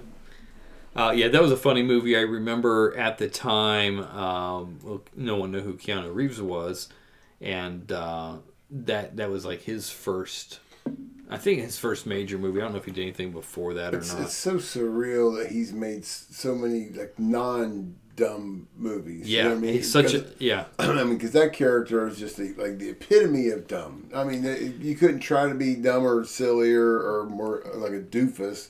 And then all of a sudden he's doing movies. Now he's like John Wick. Now he's John Wick. And you're going, shut up. That's amazing. So, favorite Keanu Reeves movie?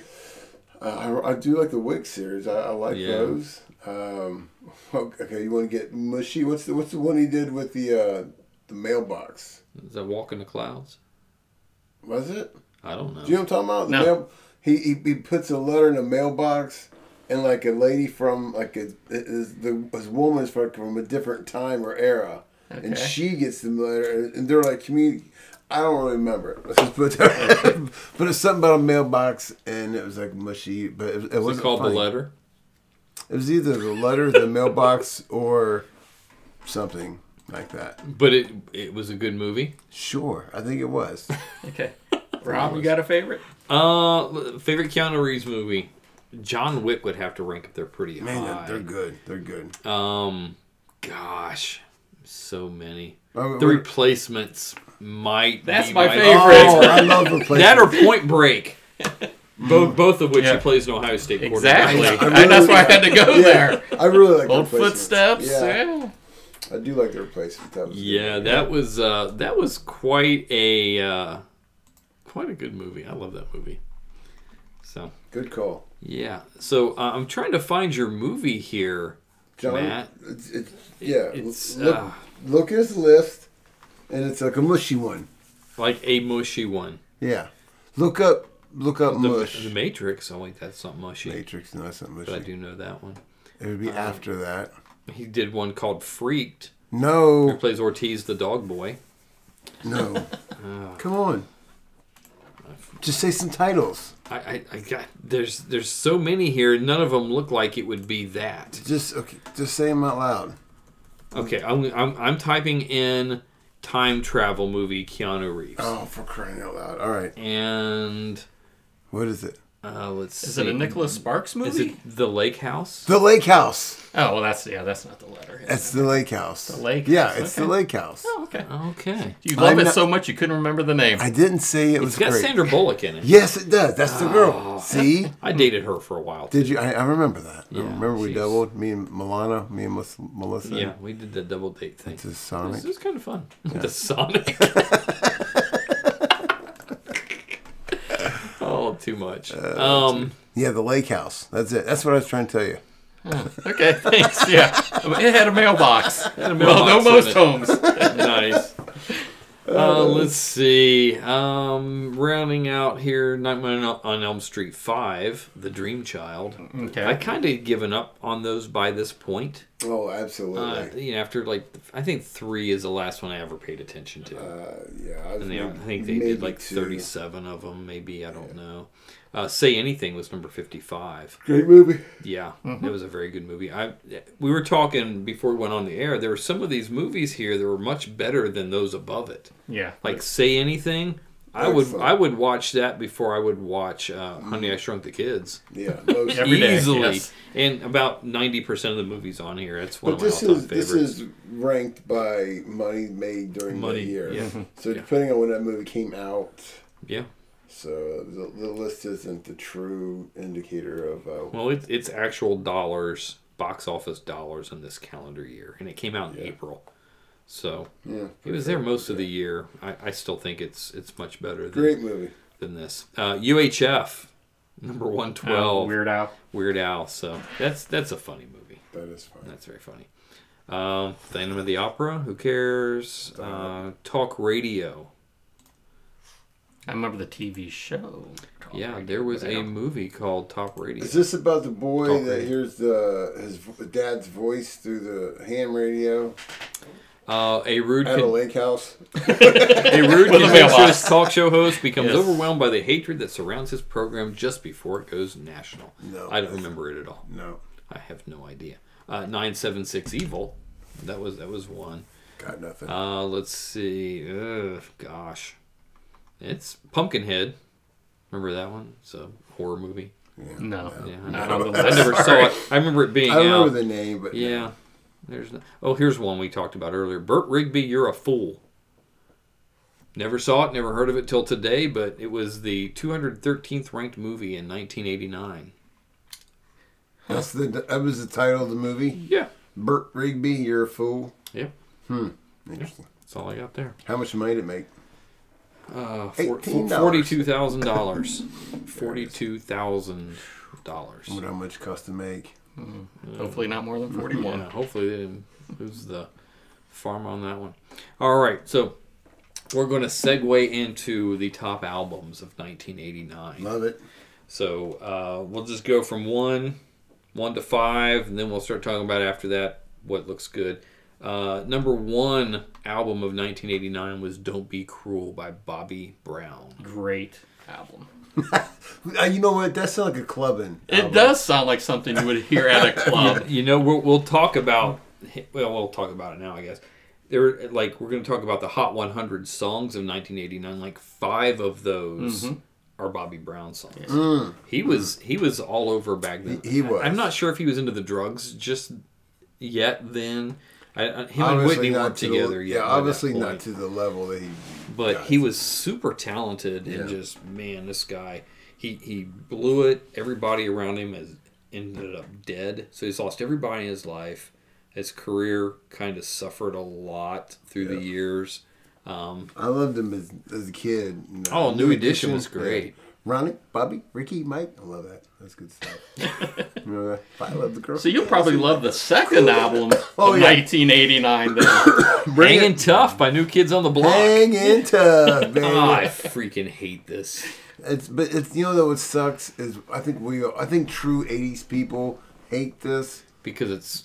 Does Michelle love it, though? I could see Michelle loving this. I could see her totally liking this. She's a couple years younger than us. Yeah, I could see her liking this. Oh, yeah, being like 15, 16 years old. Just screaming. Yeah. Oh, yeah, I can't, man. I think one of the reasons we hated it was a boy band. Yeah. And it was practically the 90s. Right. So all of our 80s sounds were going away, evolving. Yeah, that's what I was saying. Like, those who love the 80s, the 89, 90, it's changing. It really is. It's just the sounds, like especially now when you look back, and like I want to hear some 80s music, and somebody throws in Hanging Tough. It's 80s music. It's like, technically, yeah, but not cool. Like not cool. Yeah. It's like Party Foul. That's Party Foul. Which is a lot to this next album. Number 3? Yes. Forever Your Girl. Paula Abdul, your favorite dancer, Laker dancer. She was a Yes. She was definitely easy on the eyes. Yes, she was. Every song sounded alike. Short on the yardstick. Yep. Yeah, she was like 4'1". She was taller than that, but yeah, pretty short. Yeah, and she was everywhere on the radio as well. Probably almost as much as Bobby Brown. She was huge. She was everywhere. Number 4 was an album I liked a lot. Yeah, absolutely. Call it out. Go ahead. Bon Jovi, New Jersey. The New Jersey. New Jersey, yes. The follow-up to Slippery When Wet. I mean, Slippery When Wet, I think was probably one of my favorite 80s albums. Very iconic. Yeah, I think it just... But this one here, that's... Did you like it? Did you I liked it a lot. In fact, I liked this probably as much as Slippery When Wet. Now, they had the unenviable task to follow up one of the most popular albums of all time. Right. Like, okay, what do you do we've now? got this image, like, the girls love us, and we got to put out a credible rock album so that, you know, we remain relevant. Right. And they did it. This this album was really, really good. So yeah, I'd have to say Lay Your Hands on Me was my favorite song on that album.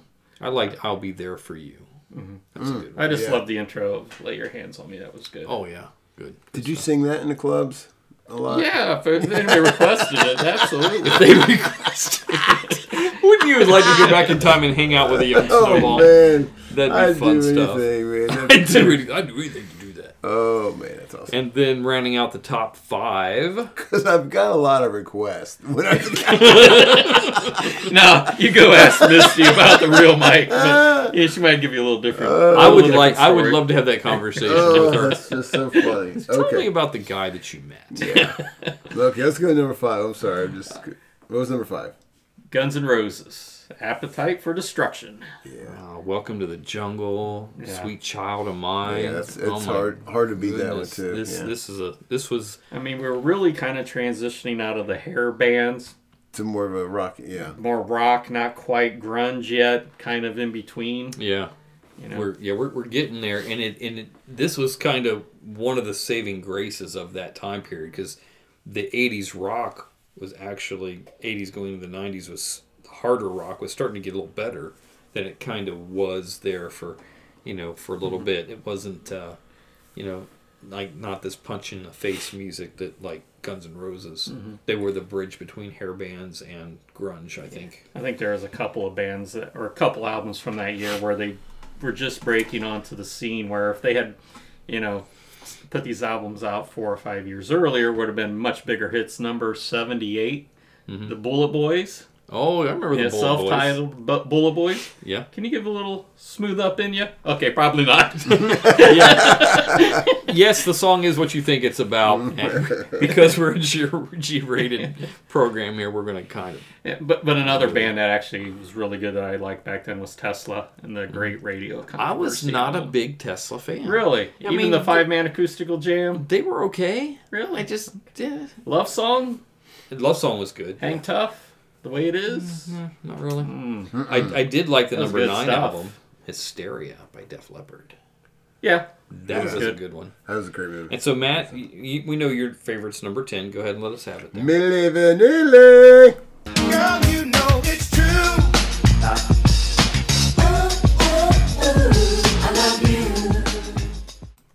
love you. People forget how big of a hit this album was. Dude, it was huge. It was all over the radio. Like, I wasn't the huge. hugest fan, but they definitely danceable music, a couple good-looking guys, and then it hit the fan. It was the bombshell. I think this was one of the biggest, controversies in music, especially that time. I mean, they lip synced. They lip synced. It wasn't them. Which I don't like. It's the 80s.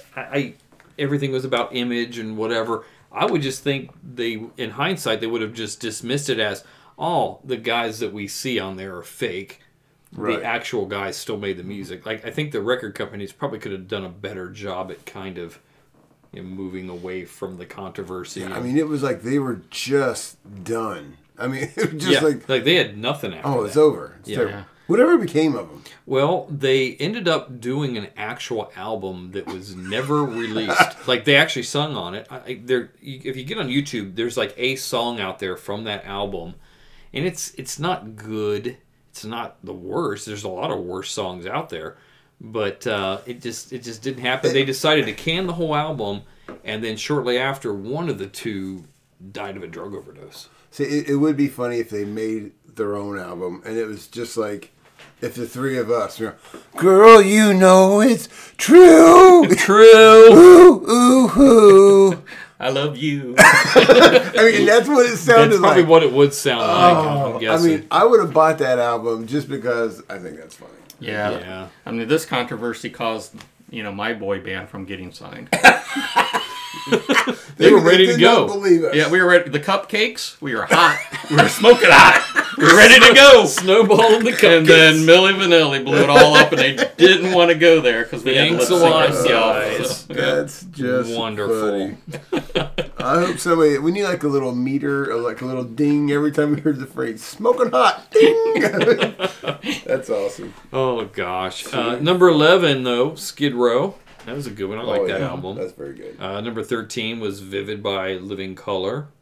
Good Mm-hmm. one. And here's one. Number 15. I am not afraid or ashamed to say that I enjoyed Winger. There it is. yeah, Winger was good. They're one of the W bands. That's what she Yeah, said. they, That's great. they got made fun of. I remember in Beavis and Butthead, the kid next door, Stuart, had the Winger shirt, not the AC/DC. I think it was Metallica that Beavis and Butthead would wear.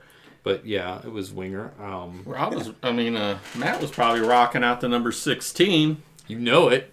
Little electric you, Debbie Gibson. Act like you didn't. Okay, act like I you know. didn't. Come on, It was on the playlist. Debbie Gibson. Really? I'm not sure I believe it. And I mentioned this. I did like number 17 though. What was 17? Anita Baker. Oh, that's a Giving good you the song. best that I got. Not bad for being 55. That's a great. She is song. bad. That's a great song. But let's be honest. Now, I mean, I can understand you saying now that you're not a fan, but in the 80s, you know, you're dating, you just come home from the club or whatever. Have you? I'm pointing at Snowball over there. Yeah, because I was married and not going to clubs. Right, holding the 0-year-old kid. But Yes. Kenny G, Silhouette. Tell me that wasn't somewhere in your rotation. Never. Stop. You never made a Stop. mixtape had little Kenny G. Maybe Stop. maybe at the very last It's song. the very, like the Z's and maybe the out. last 2 or 3 songs would just be that soft. So they can see the sensitive side. I don't know, maybe of it. because my the stepmom used to play his was music cuddle around time. the house. It probably That would be a deterrent for me. Yeah, there you go. It's There's cuddle, a reason. Cuddle time right there. I kind of enjoyed little Kenny G back then. when you're I getting like the formula little ready, Kenny you know. Heck yeah. It's like I testing on your like arm, little make sure it's Kenny warm G. enough. Yep. Not gonna go see him in concert, but I'm just saying. Calm the play- baby girl, play little Kenny music. G. Yeah, once I realized every song was exactly the same, Right. I just really it I'm sounded like still- an album of Kenny G sounds like one 44-minute song. I can't. So here's one that disappointed me was number 22 was Green by REM. You found that disappointing. I thought that was an excellent. Oh, I didn't. I was more of a fan of younger REM. I like. You think they sold out? Oh, they definitely sold out. Maybe that's why I liked them. But like, I'm all about the polish. Yeah, like when I'm hearing Shiny Happy People, and then I'm going back and hearing Don't Go Back to Rockville, I'm like, Stand? You didn't like Stand or Orange? Either one? No, Okay. neither one of them. Orange wasn't terrible. I kind of liked it a little bit.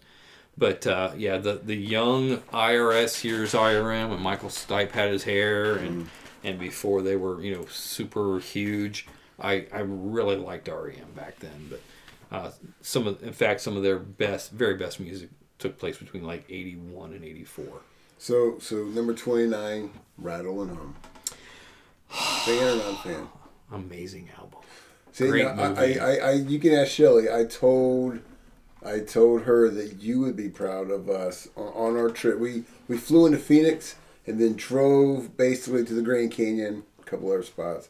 But during that spot, there's like an hour, or you're driving through a Joshua Tree forest. Oh yeah. I mean, there's literally a kajabillion Joshua trees everywhere. Yeah. And we're at first she was like, "What is that? What's that?"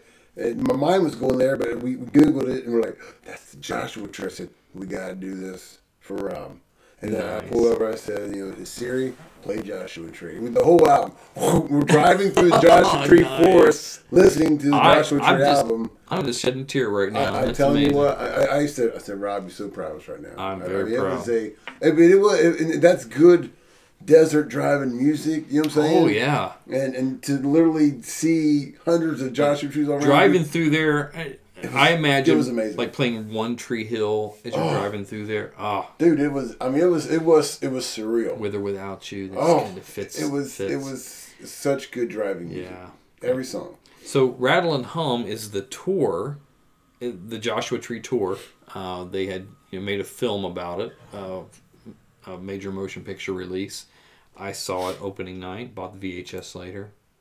So yeah, good stuff. I think I've probably got it on DVD, Blu-ray, or something now. But number 26 is one that I like.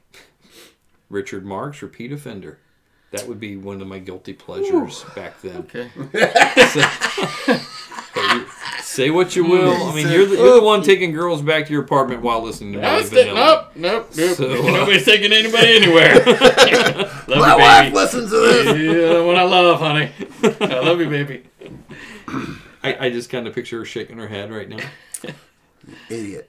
Skipping over one of the best club albums, number 23. 23. Loped After Dark. Oh, wow. Tone Loc. Wait, you made fun of me for liking Richard Marx, but then you called this one of the best club albums ever? Yes. This is hot trash. No. Tone Loc is awful. Wild Thing. Funky Cold Medina.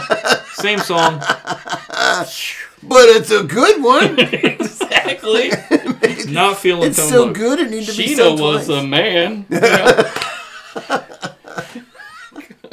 So good it need to be named twice. I like this song.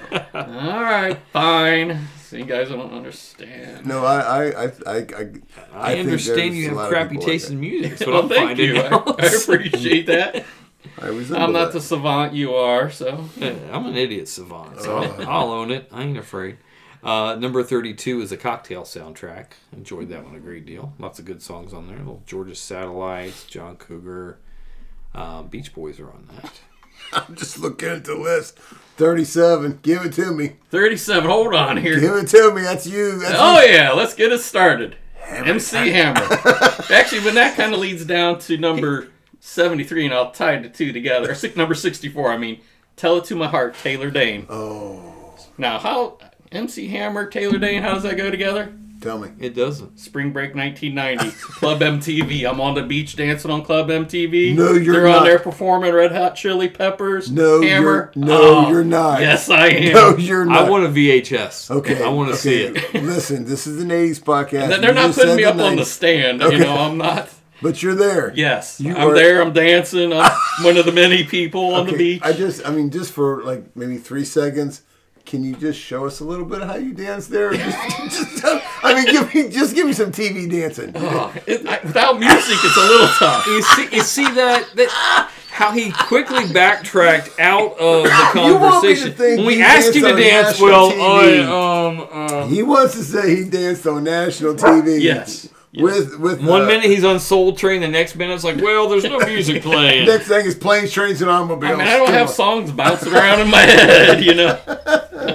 Sadly, I do. Oh, that is a visual that I cannot. It was a great week. That's all I can say. I bet it was, and we're gonna give him a pass. We'll give him a He pass. mentioned the '90s, but we're gonna. Yeah, we we'll won't allow edit it. that out. We'll allow it because 1989 is practically 19. It was a lot of 89 music fell over into Okay. that 1990. Yeah, Okay. Spring Break. So number 35 is one of the best albums of the entire decade. Is Disintegration by The Cure. Wow. That is a very good album. Great band. Rock and Roll Hall of Famers. Just amazing. Love song on there? Yes. Okay. So great album. And then there's Jackson, the dog, who's going insane right now, chasing the cat around. The cat's just kind of in. Like he's never seen the cat before. Yeah, like, what are you doing? Get up and play with me. I want to play. Bark. I wanna play.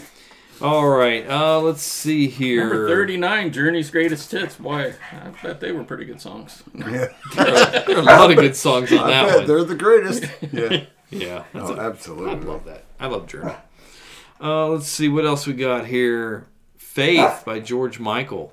1987. I think it was the number one album of 87. Number 43 of 88. So, I mean, think about the impact of that album spreading across 2 years. I mean, that was pretty epic as far as that goes. I wasn't the hugest fan, but there's no denying. There's some good songs on it, but there's no denying that his place in pop music in that era. I like how they just, like number 60 and 61, just are so different. 60, you got Enya, Watermark, and then 61, you got LL Cool J, Walking with the Panther. Very different. That's funny. How many rappers on here, though, actually became decent actors. TV stars. Yeah. Yeah. Tone Loc, LL Cool J. Marky Mark Ice wasn't Cube. quite there yet. Ice Cube, LL Yep. Cool J, yeah. Ice-T. Yeah. They're on TV, like, for decades. Queen Latifah. Yeah. Yeah. Isn't that interesting? Crazy. Will Smith, hello. Yep. Well, if you have Debbie Gibson's, Electric Electric Youth. Electric Youth, you probably have number 48. Hold an Old Friend's Hand by Tiffany. Okay.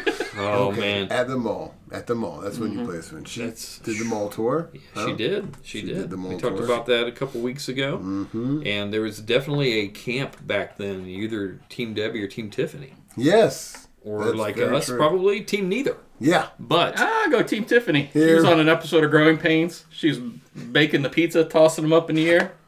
The pizza. She is my Chef Boyardee. I think as a musician, I'll take Debbie Gibson. In fact, I would rather look at Debbie Gibson than Tiffany. Yeah. Just saying. She's a little cuter. She had a girl next door look about her. But you ever see her? Tiffany was not ugly. But did you ever see her make a pizza? Yeah, exactly. I'm asking you. Have you I ever haven't. seen her make a When pizza? Grandstand goes and hires her, I'm buying a Grandstand pizza every week now. Oh, funny. That's great. Number 57 was another one of the best albums of the year, Into the Innocence by Don Henley. Oh, man, I love that. Yes. My Living favorite band Years, is the Eagles. Yes. So, everything the Eagles put out, I try to, even to this day, still listen to. And that's a very good one. Living Years is a great song. Yeah. What else we got here, guys? Ooh, Kick by NXS, another big 87 album.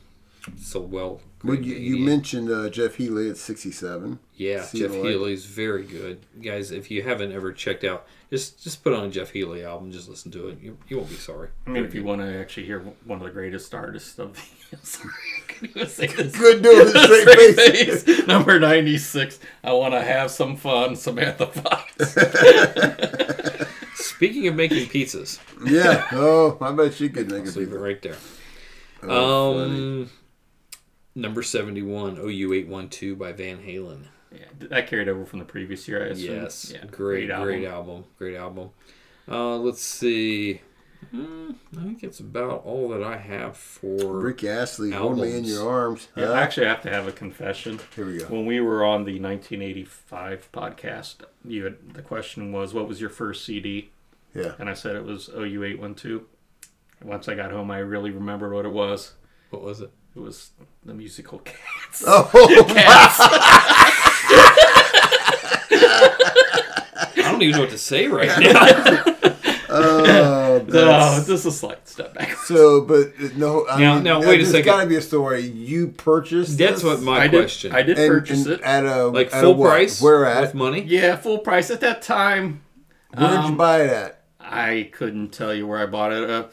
Radio Town. I don't Okay, know. just answer some questions here. Did you buy it was you by yourself or some friends? I bought it more for somebody. Okay. We were trying to become cultured and go to musicals and such, so we were going to go see Cats. So you're kind of evolving per your relationship. Trying to evolve out of the world of Tone Loc into something else. As much as I dislike Tone Loc, I would rather hear him than Cats. I still have no idea what that thing was about. Oh, that's great that's stuff. Nutty. So that kind of does it for our albums for 1989. So that is we were going to go now. Well, before we go to the albums of 1989, I failed to do this a few weeks ago, and shame on me. I should have done this back then, but now's probably the best time to do it if this file I'm trying to open would open. So have you guys heard of the name Lou Ottens? No. So Lou Ottens is the guy that actually invented the cassette tape. Oh, yeah. So in 1963, he was working for Philips and created the cassette tape. He died a few weeks ago, March 12th, at the age of 94. Wow. So this guy was responsible for the music we've listened to in the 80s. He changed the 80s. The fact that we could pop a cassette in our car and drive anywhere and listen to it. We can take it to the beach with us, sit in our rooms. And I'm sure like a lot of births happened because of some mixtapes. Yeah, and we can record on it. I mean, that was the positive, but I preferred the 8-track personally as far as listening. Did you? Yeah, I thought it was easier to maneuver around. But you couldn't. Easier? You couldn't fast forward, you couldn't rewind. You had to wait till the song played through. Or you could change the track. You could skip the track, yeah. Yes, you could exactly. Well, you could go from one song to the next song easier, unless you had a cool tape recorder where you hit forward and it would go and stop at the next song, but not as quick as an 8-track. Yeah. But you couldn't record. An 8-track, there's only like 4 actual tracks that you could do it. So there's like 2 to 3 songs on each one of those. And if you went from 1 to 4 and then back to 1 again, you're still stuck on that one song you were listening to. Yeah. Like, you have to listen to the song in its entirety. You can't get past it. But the big thing is on cassettes, you can record off the radio. That was the bigger. That's the and draw. you could off the 8-track, but it was awfully expensive. Like, could you? You could buy an 8-track recorder to hook it up to your stereo, but I want to say it's like $1,000 or something to do that. Well worth it. A guy that my dad worked with put together a mix 8-track for him with maybe a bunch of them with probably 20 to 30 songs from the 50s and 60s. Wow, that's awesome. Yeah, so I thought it was amazing that you could record like that. But yeah, it was a real thing. I wonder if he still has it. My dad doesn't throw anything away. So, rest in peace, Lou Ottens. We thank you for your contribution to the 80s. Yes. So right now we are going to go to our countdown of the top songs of 1989, and we are going to start with number 5. Number 5.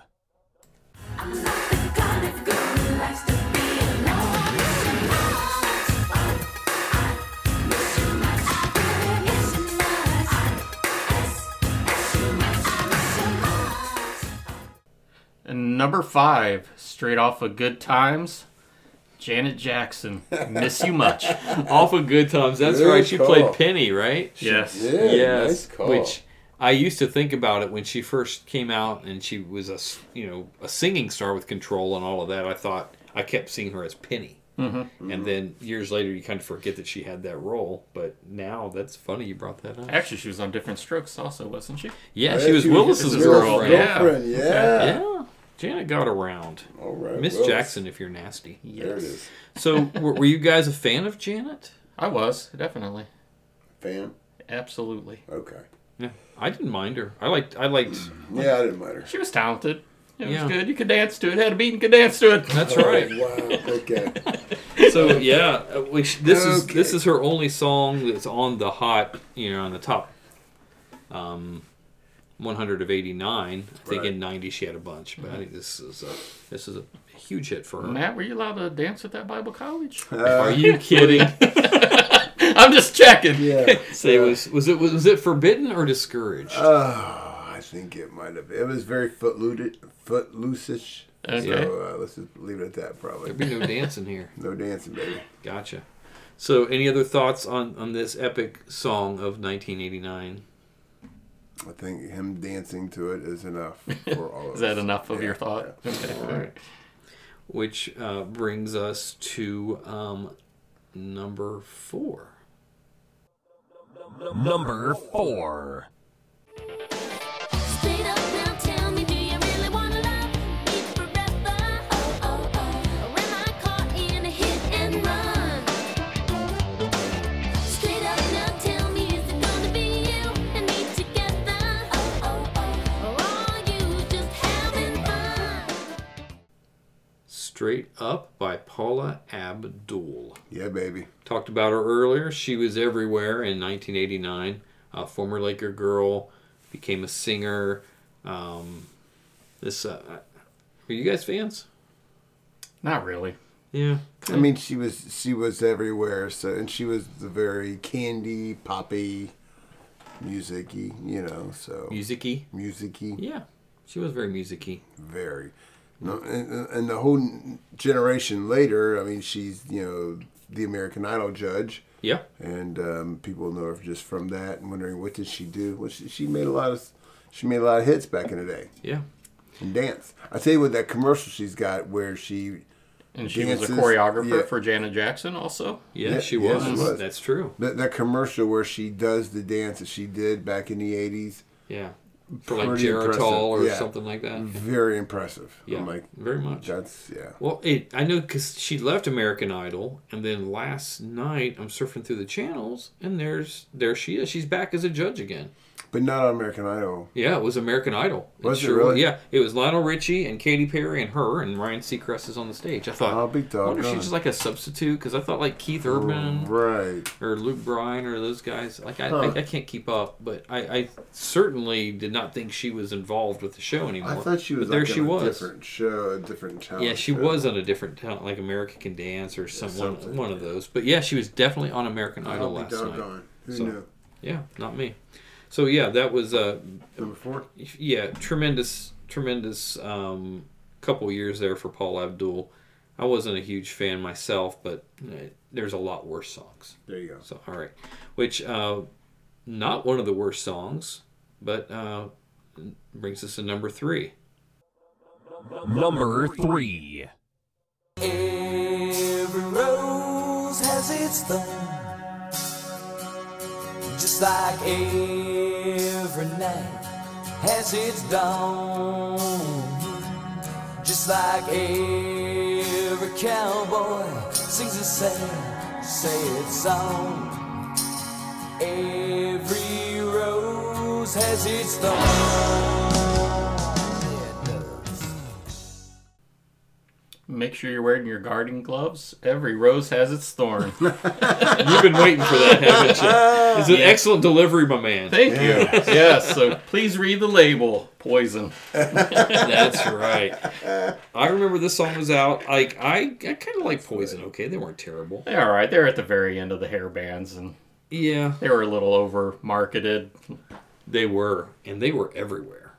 Yeah. Like this song was on MTV, I think, on constant rotation. Oh yeah. To the point where I couldn't stand listening to it. Even now, when it comes on, I'm like, they've got other songs. Right. Absolutely. Play one of those. But yeah, it was again hairband song. Bret Michaels, Poison. What do you say? Not a lot. Not a lot. Did you ever watch his reality show on VH1? Yeah. What Love. What was it? Love Rocks or something like that. Yeah, something like that. Yeah. Awful. Was it Rock of Love? Yeah, there you go. Bret Michaels' Rock of Love. Yeah. Yes. I think it was right after that season that he came to Obet's Zucchini Festival, which was huge. Well, that usually launches a career. Yes, it does. Many famous stars have been there. Yes, they have. So yeah, number 3 was Every Rose Has Its Thorn, which brings us to number 2.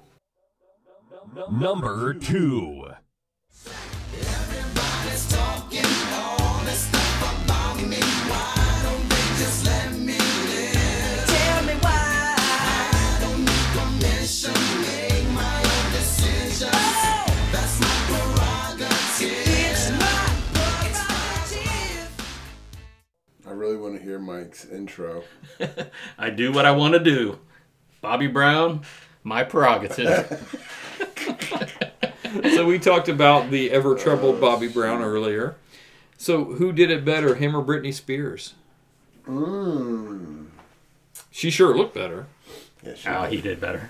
Yeah, I agree. Absolutely. Yeah, I could not stand hearing. She sounded like she's sucking helium or something. So I could not, couldn't listen to her. No. But there it is. We'll give Bobby his moments. Yeah, we'll give it to him. Which brings us to number 1. The number 1 song of 1989. This song was number 1 for 8 consecutive weeks. It inspired hope around the world. Mixmaster Rob, hit it.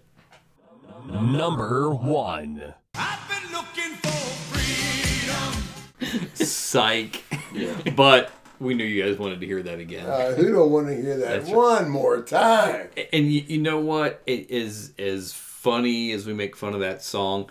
The actual number 1 song for 1989 was kind of a surprise to me. I didn't realize this song was as famous as it was.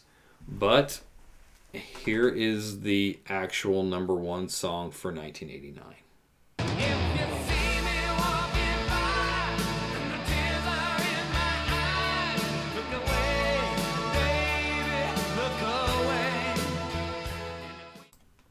Kind of miss David Hasselhoff now, don't you? That was kind of disappointing. Yeah, I would definitely want to look away when that song's played. Oh, it's awful. I remember it being a song. I remember not liking it. Sure. But I do not remember it being the number one song for the entire year. Wow. According to Billboard, it is. Wow. So, fun story. If you guys recall, there's a movie. It's not an 80s movie, but hang in here with me for a second. In 2011, there was a movie called Bridesmaids. Yeah. So basically, girl's getting married. She's got her whole bridesmaids picked out. They're having a whole day of it, dress fitting, all that other kind of stuff. And they go to this restaurant before. And part of the whole thing was they get food poisoning. Best part of the movie. Oh, it is the absolute best part of this movie. So what happens, they've all got these dresses on, and then it hits them all at once. They've got to go to the bathroom. Oh, yeah. And this one hilarious scene is the next very scene is them running to the bathroom, and then Melissa McCarthy gets up on the kitchen sink, and she does a number 2 in it. Mm-hmm. Love it. And one of the other girls is puking in the toilet, and she's like, "Don't!" And then Melissa McCarthy says,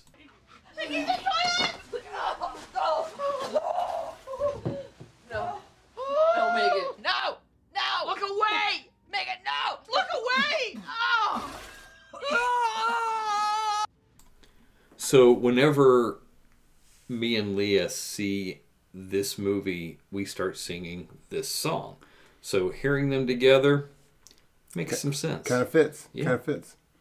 No. Look away. Megan, no. Look away. Look away, baby. Look away. So to me, that song, Bridesmaids Go Together, they both sound like, poop. Yeah. So there it is. It fits. That is the number one song for 1989. But there are some other good songs from 89. Absolutely. That we like a lot better than the top 5 here. So speaking of which, number 11, Right Here Waiting by Richard Marx. Oh, there you go. Now, this one, I'm not a huge fan of this song itself so much, but my daughter loves the song, and she'll play it on the piano. Oh, that's and nice. so that's kind of nice. It's a little more sentimental. The song itself, meh, but, Kayla likes it, so it makes me think of her. What else you got there? Jumping all the way to number 57. Mm-hmm. He's a little bit rock and roll. Donny Osmond. Soldier of Love. Oh. That awesome song. It was. I don't know if you guys remember when it came out, but I do remember. They promoted it as a mystery artist. They wouldn't say who was singing this George song. Michael? Right. Yeah. Right. Because it was a pretty good hit, and everybody was like, "Man, I can't figure out who that is." And then after about 2 weeks, they announced it was Donny Osmond, and then I think it kind of tanked at that point just because of his image and who he was. Yeah. It just didn't fly anymore. They did their best. It did well overseas, but it still made number 57. It still was a decent size hit here, in spite of it being Donny Osmond, in spite of itself. So here's a song that I just can't stand. Number 9, Baby I Love Your Way. Freebird. Yeah, it's not my Roll kind to of Power. Freebird. This is terrible. 2 great classic rock songs that they completely destroyed and annihilated. It is bad. Yeah, we all like a different kind of Freebird. Yes. Like the Fabulous Freebirds. Yes. Yes. Name of my softball team this year. Are you really? serious? Yeah. Oh my man. goodness. You got to get me a shirt. Daggone it. You got to get me a shirt. I'll wear it. That's I'll awesome. pay you money for it. Let's see. I'll Be There For You, number 23, Bon Jovi. Good one. Love that. Good one. Giving you the best that I got. Anita Baker. Kind of a guilty pleasure. Great song. Great song. Let's see. Heaven by Warrant. Yeah. I like this song. Pretty good song. As You like that? hair band ballads go, this is a good one. I like this one. I know Snowball over there's really loving the Wild Thing, Tone Loc. Oh, it was a good song. Come on. What was the other half of that song? Oh, I ain't saying it. Funky Cold Medina. Yeah, the only redeeming quality in Wild Thing was that they sampled Jamie's Crying by Van Halen. Yeah. So that's the beginning and the end of that. Anything good in that song. So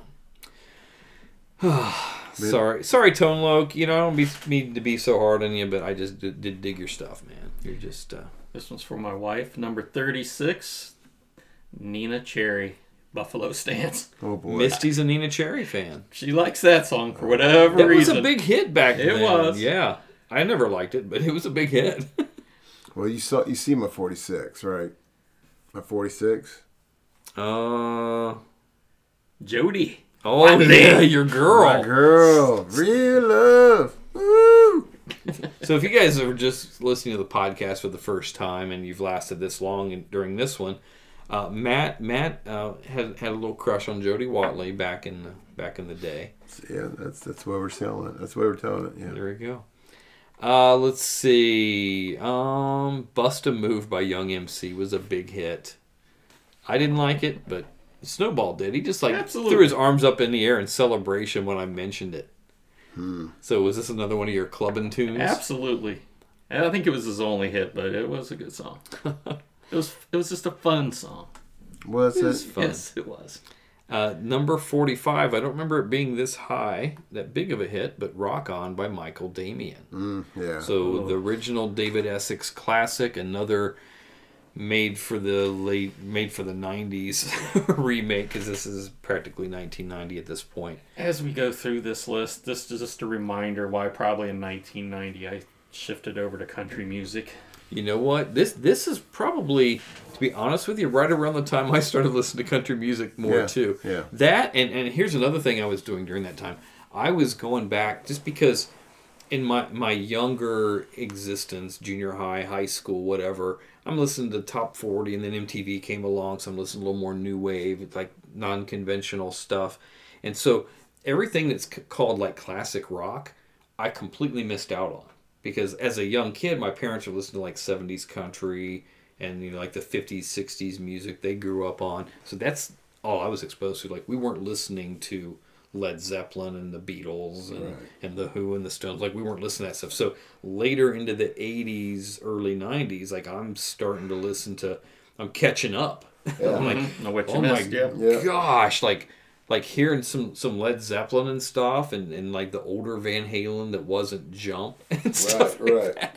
I'm like, well, I take that back. I was listening to some Van Halen. Like after Diver Down came out, I started listening to older Van Halen a little bit. That's about the limit of my exposure. So moving forward, it was I was listening to that country because a lot of this music is, it's like you said, is not the beginning good. of the crap decade. Not good. Yeah. But here's one song that I really did enjoy. Number 58 was "Sowing the Seeds of Love" by Tears for Fears.